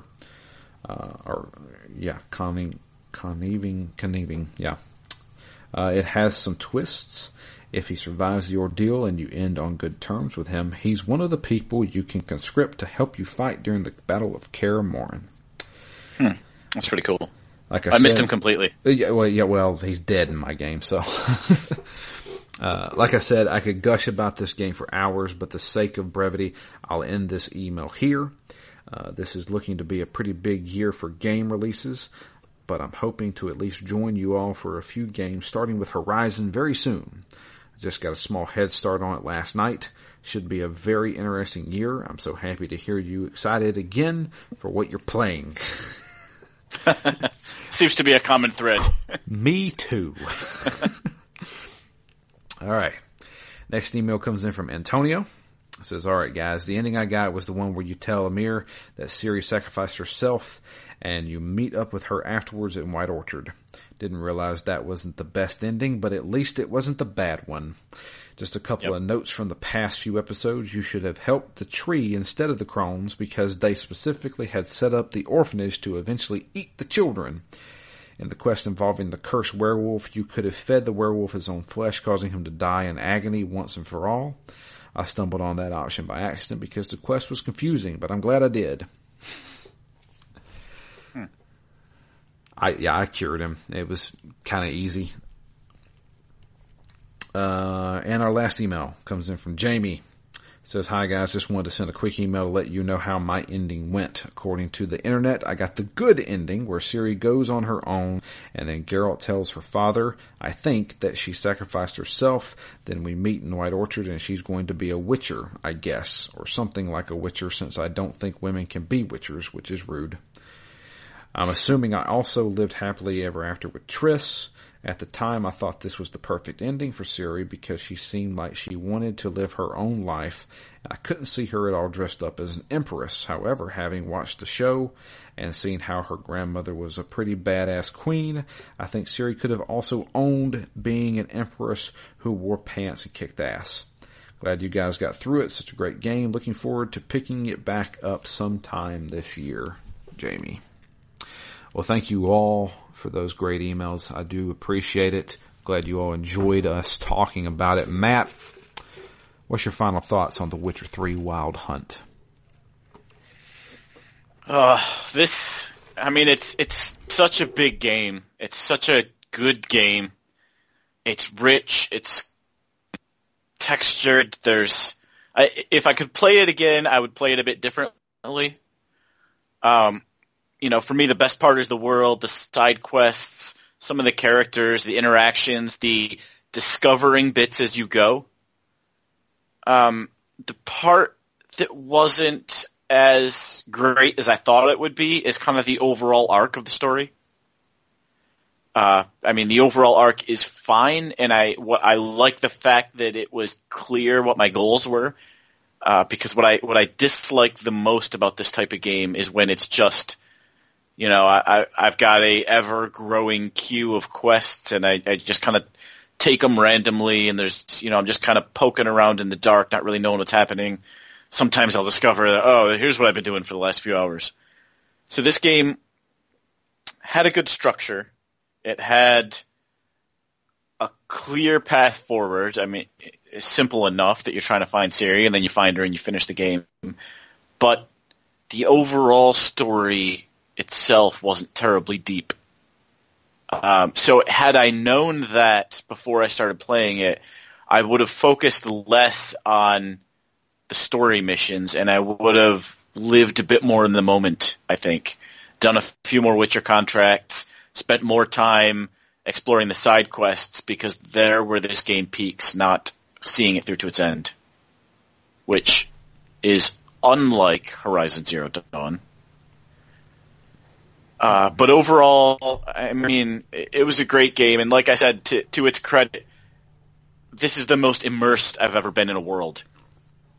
But both because the game's absolutely gorgeous, and every puddle I step in feels real, but also, again, having the surround sound really for the first time, really, when I first put that on, because we had picked this game up a while ago, and I put, 8 hours or so into it, and then put it down, and it wasn't until I picked it up the second time that I started wearing the headphones. But at that point, I started walking through markets, and I was overwhelmed by the sounds. Hearing chickens, and people laughing, and gestures, and music, and just so much, and the weather. I could hear everything. I really felt like I was there more than any other game that I've been in. And that immersion to me was the absolute pinnacle of this game. Yeah.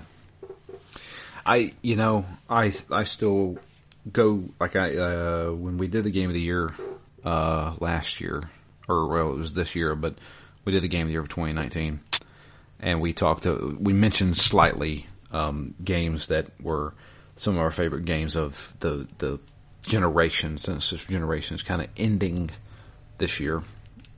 I did mention The Witcher 3. Even though I hadn't finished the game, I had experienced enough of this game to know that there's something special about this game. There is something, Yep. like, you don't see this kind of thing happen. Like, and I've said it tons of times, I'll say it again right now. There are side quests in this game that would be main story quests in any other game. Like I didn't even talk about these 2 side quests, and I should bring them up. I'll bring them up now. There was a side quest that I did before doing the whole going to the Isle of Mist and stuff like that, where I took a Witcher contract. I did to level up so I could actually use the armor that I crafted for the Witcher gear, because I had to be a certain level. And there was a Witcher contract where I was supposed to go. There was an attack on this village, a monster attack, and I went to investigate. Everybody in the village was killed, except for a little girl. And when I go to talk to the little girl, she runs away from me because she's like, "You're with him." And you're like, "What are you talking about?" She's like, "You have the same eyes as him." Kind of find out, they had already hired a Witcher for this contract. The Witcher pretty much killed every single person in the village. So I take it upon myself to go find out who this person is and bring him to justice. I run into a Witcher, can't remember the guy's name, but he was from the cat school, the feline school, essentially. And he was wounded. And they're like, "Okay, so what's the deal?" He's like, I think it was a werewolf, I can't remember what it was, but I killed a werewolf, and they wanted to pay me like 12 orens for it. And he's like, "How much do you usually get paid for like a werewolf?" It's like, "I'd ask usually 50. He's like, "Exactly." And he said, so I told them I wanted more. They told me, we got some valuables in the barn. Come with us, we'll give them to you so you can pay for it. When I go to the barn, they stab me with a pitchfork and try to kill me. So I end up killing everybody there. And so you have the option. Do you let this guy go? Or do you kill him? So I chose to let him go. Geralt says, "This happened to me before. You know why I get the nickname the Butcher of Blaviken? A lot of people started to attack me. I had to kill them too. So I shouldn't judge you based on that." And I was like, that's a fantastic ending to this little side quest. Yep. I did another side quest, which was it was slightly goofy. So, in Skellige, I just randomly landed on this island, and there was a perpetual storm taking place, to which at this point I thought, oh, that's just a regular occurrence in this game because there's always wind and rain. But no, there was a storm going on this little part of the island. And the villagers were like, "Would you please help us?" A couple of nights ago, this tower appeared out of nowhere. And we don't know where it came from, but ever since this tower's been here, there's been a storm going on, and it won't stop. So I go to investigate that tower. The tower is pretty much locked by magical barriers. There's a guy in there, and he's like, "Thank God somebody came, because I've been stuck in this tower for a couple of days, and I can't get out." And they're like, "What the hell's going on?" He's like, "I bought this tower in an auction, and apparently it's magical, and it teleported me somewhere." And he's like, "You're in Skellige?" He's like, "How in the hell did I get to Skellige? I was on the whole another part of the continent." And you go through this tower with this guy, trying to turn off all these magical, like, booby traps and stuff, fighting a bunch of stuff that's like protectors of the tower. And finally, we were able to turn off all the defense mechanisms. The tower teleports and leaves Geralt in midair, falls down into the ocean, and has to swim back to shore. And all the villagers are like, "Thank you so much," and they try to give me money and stuff like that. And I'm like, "Don't worry about it. The guy who owned the tower gave me money. You guys keep your money." I was like, that's a great quest too. Then like this stuff, and this is like an hour long quest. I mean, this is like something that would take a long time to do. And yeah, these are the heights of this game. Yeah, certainly. You don't see that in other games. Like, this is insane. The amount of content that these guys squeezed into a single disc is crazy. And it is one of the best games of the generation. And just a really spectacular game. Are there some issues with it? Sure. Every game's going to have that. But you can look past it just by how great it is and how great that content is. Because let's put it into perspective. This game is huge. It's massive. Got a giant world, and there's tons to do in it. There's also another game that's a lot like this, and we played it. It's called Kingdoms of Amalur.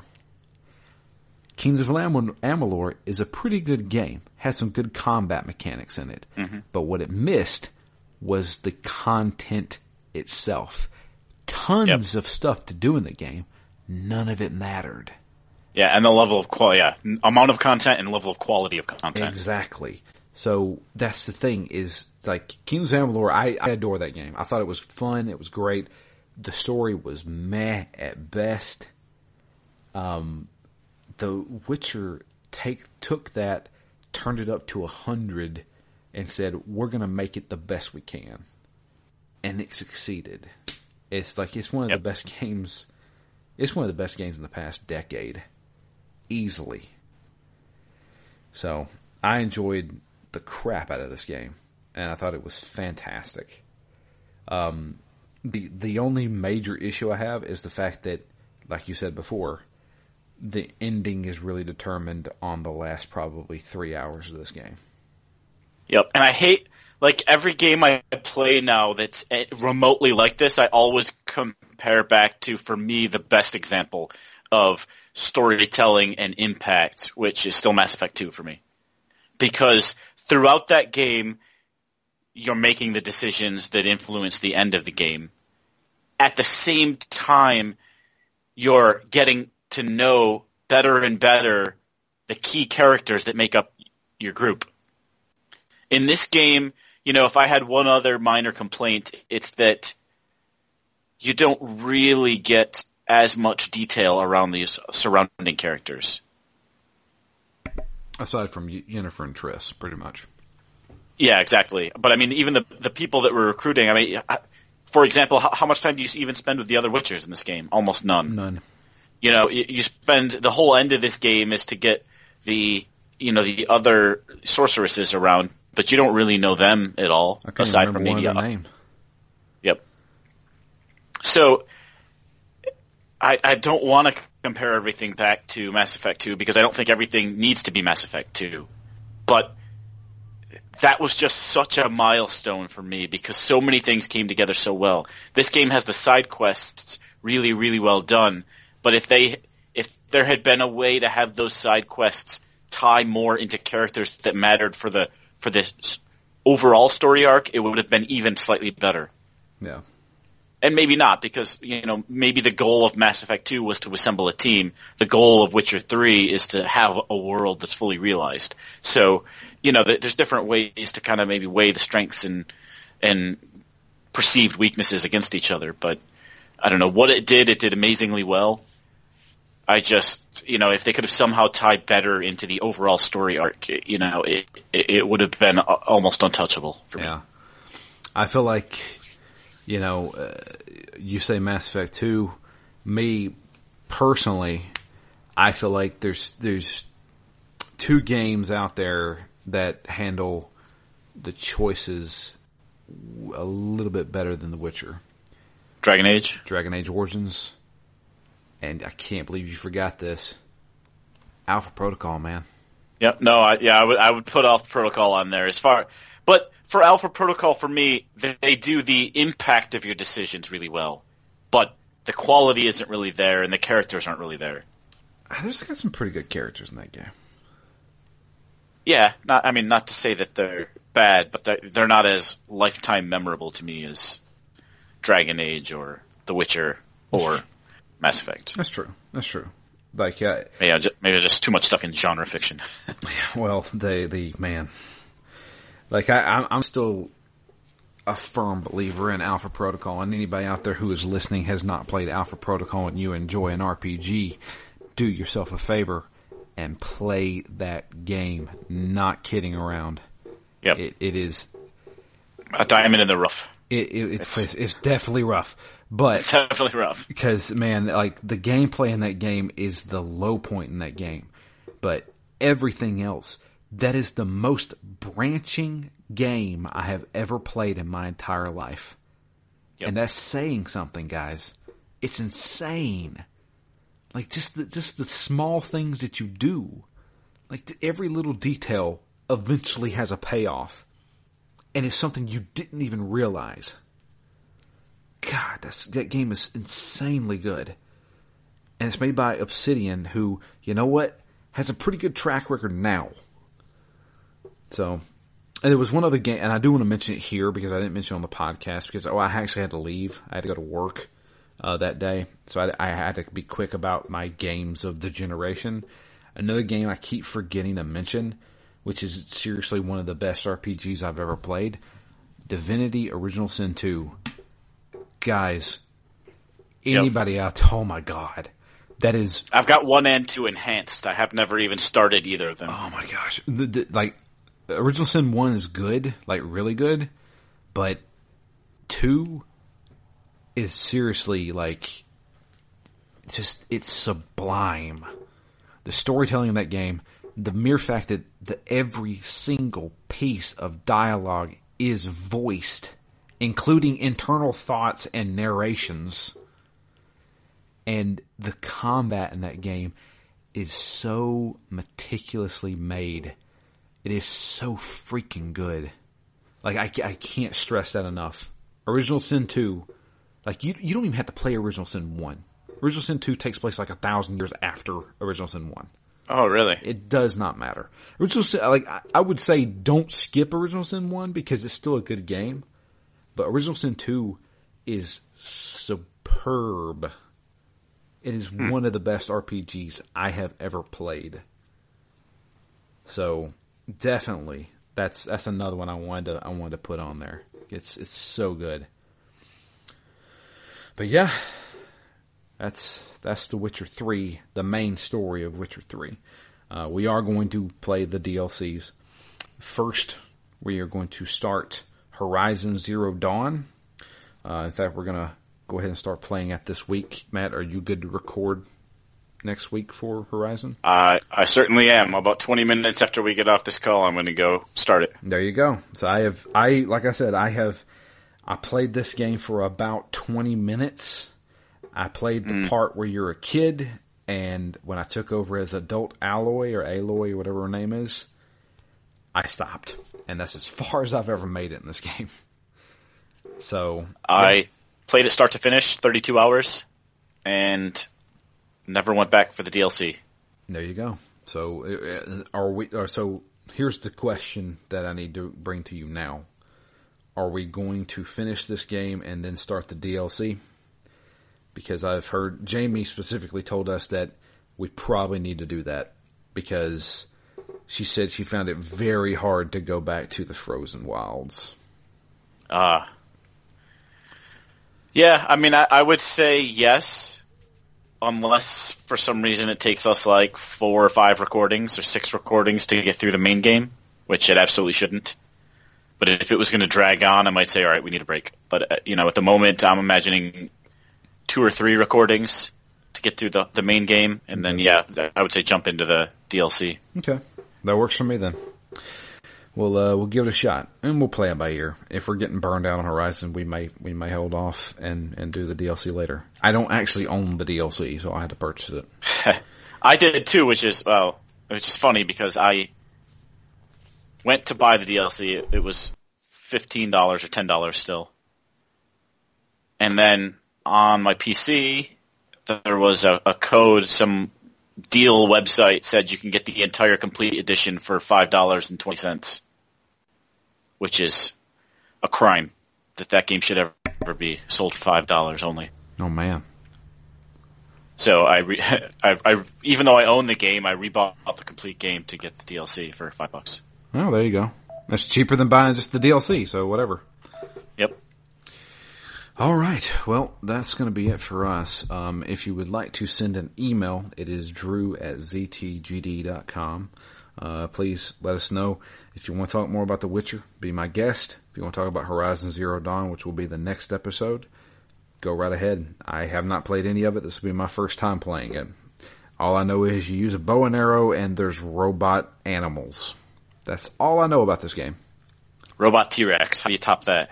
I don't know. We'll see. To be honest with you, I have a fear. I have a fear that I'm going to hate this game. I have a fear I'm going to secretly hate this game. And I'll be honest with you, and I don't want to sound jaded, I feel like I don't like Sony exclusives.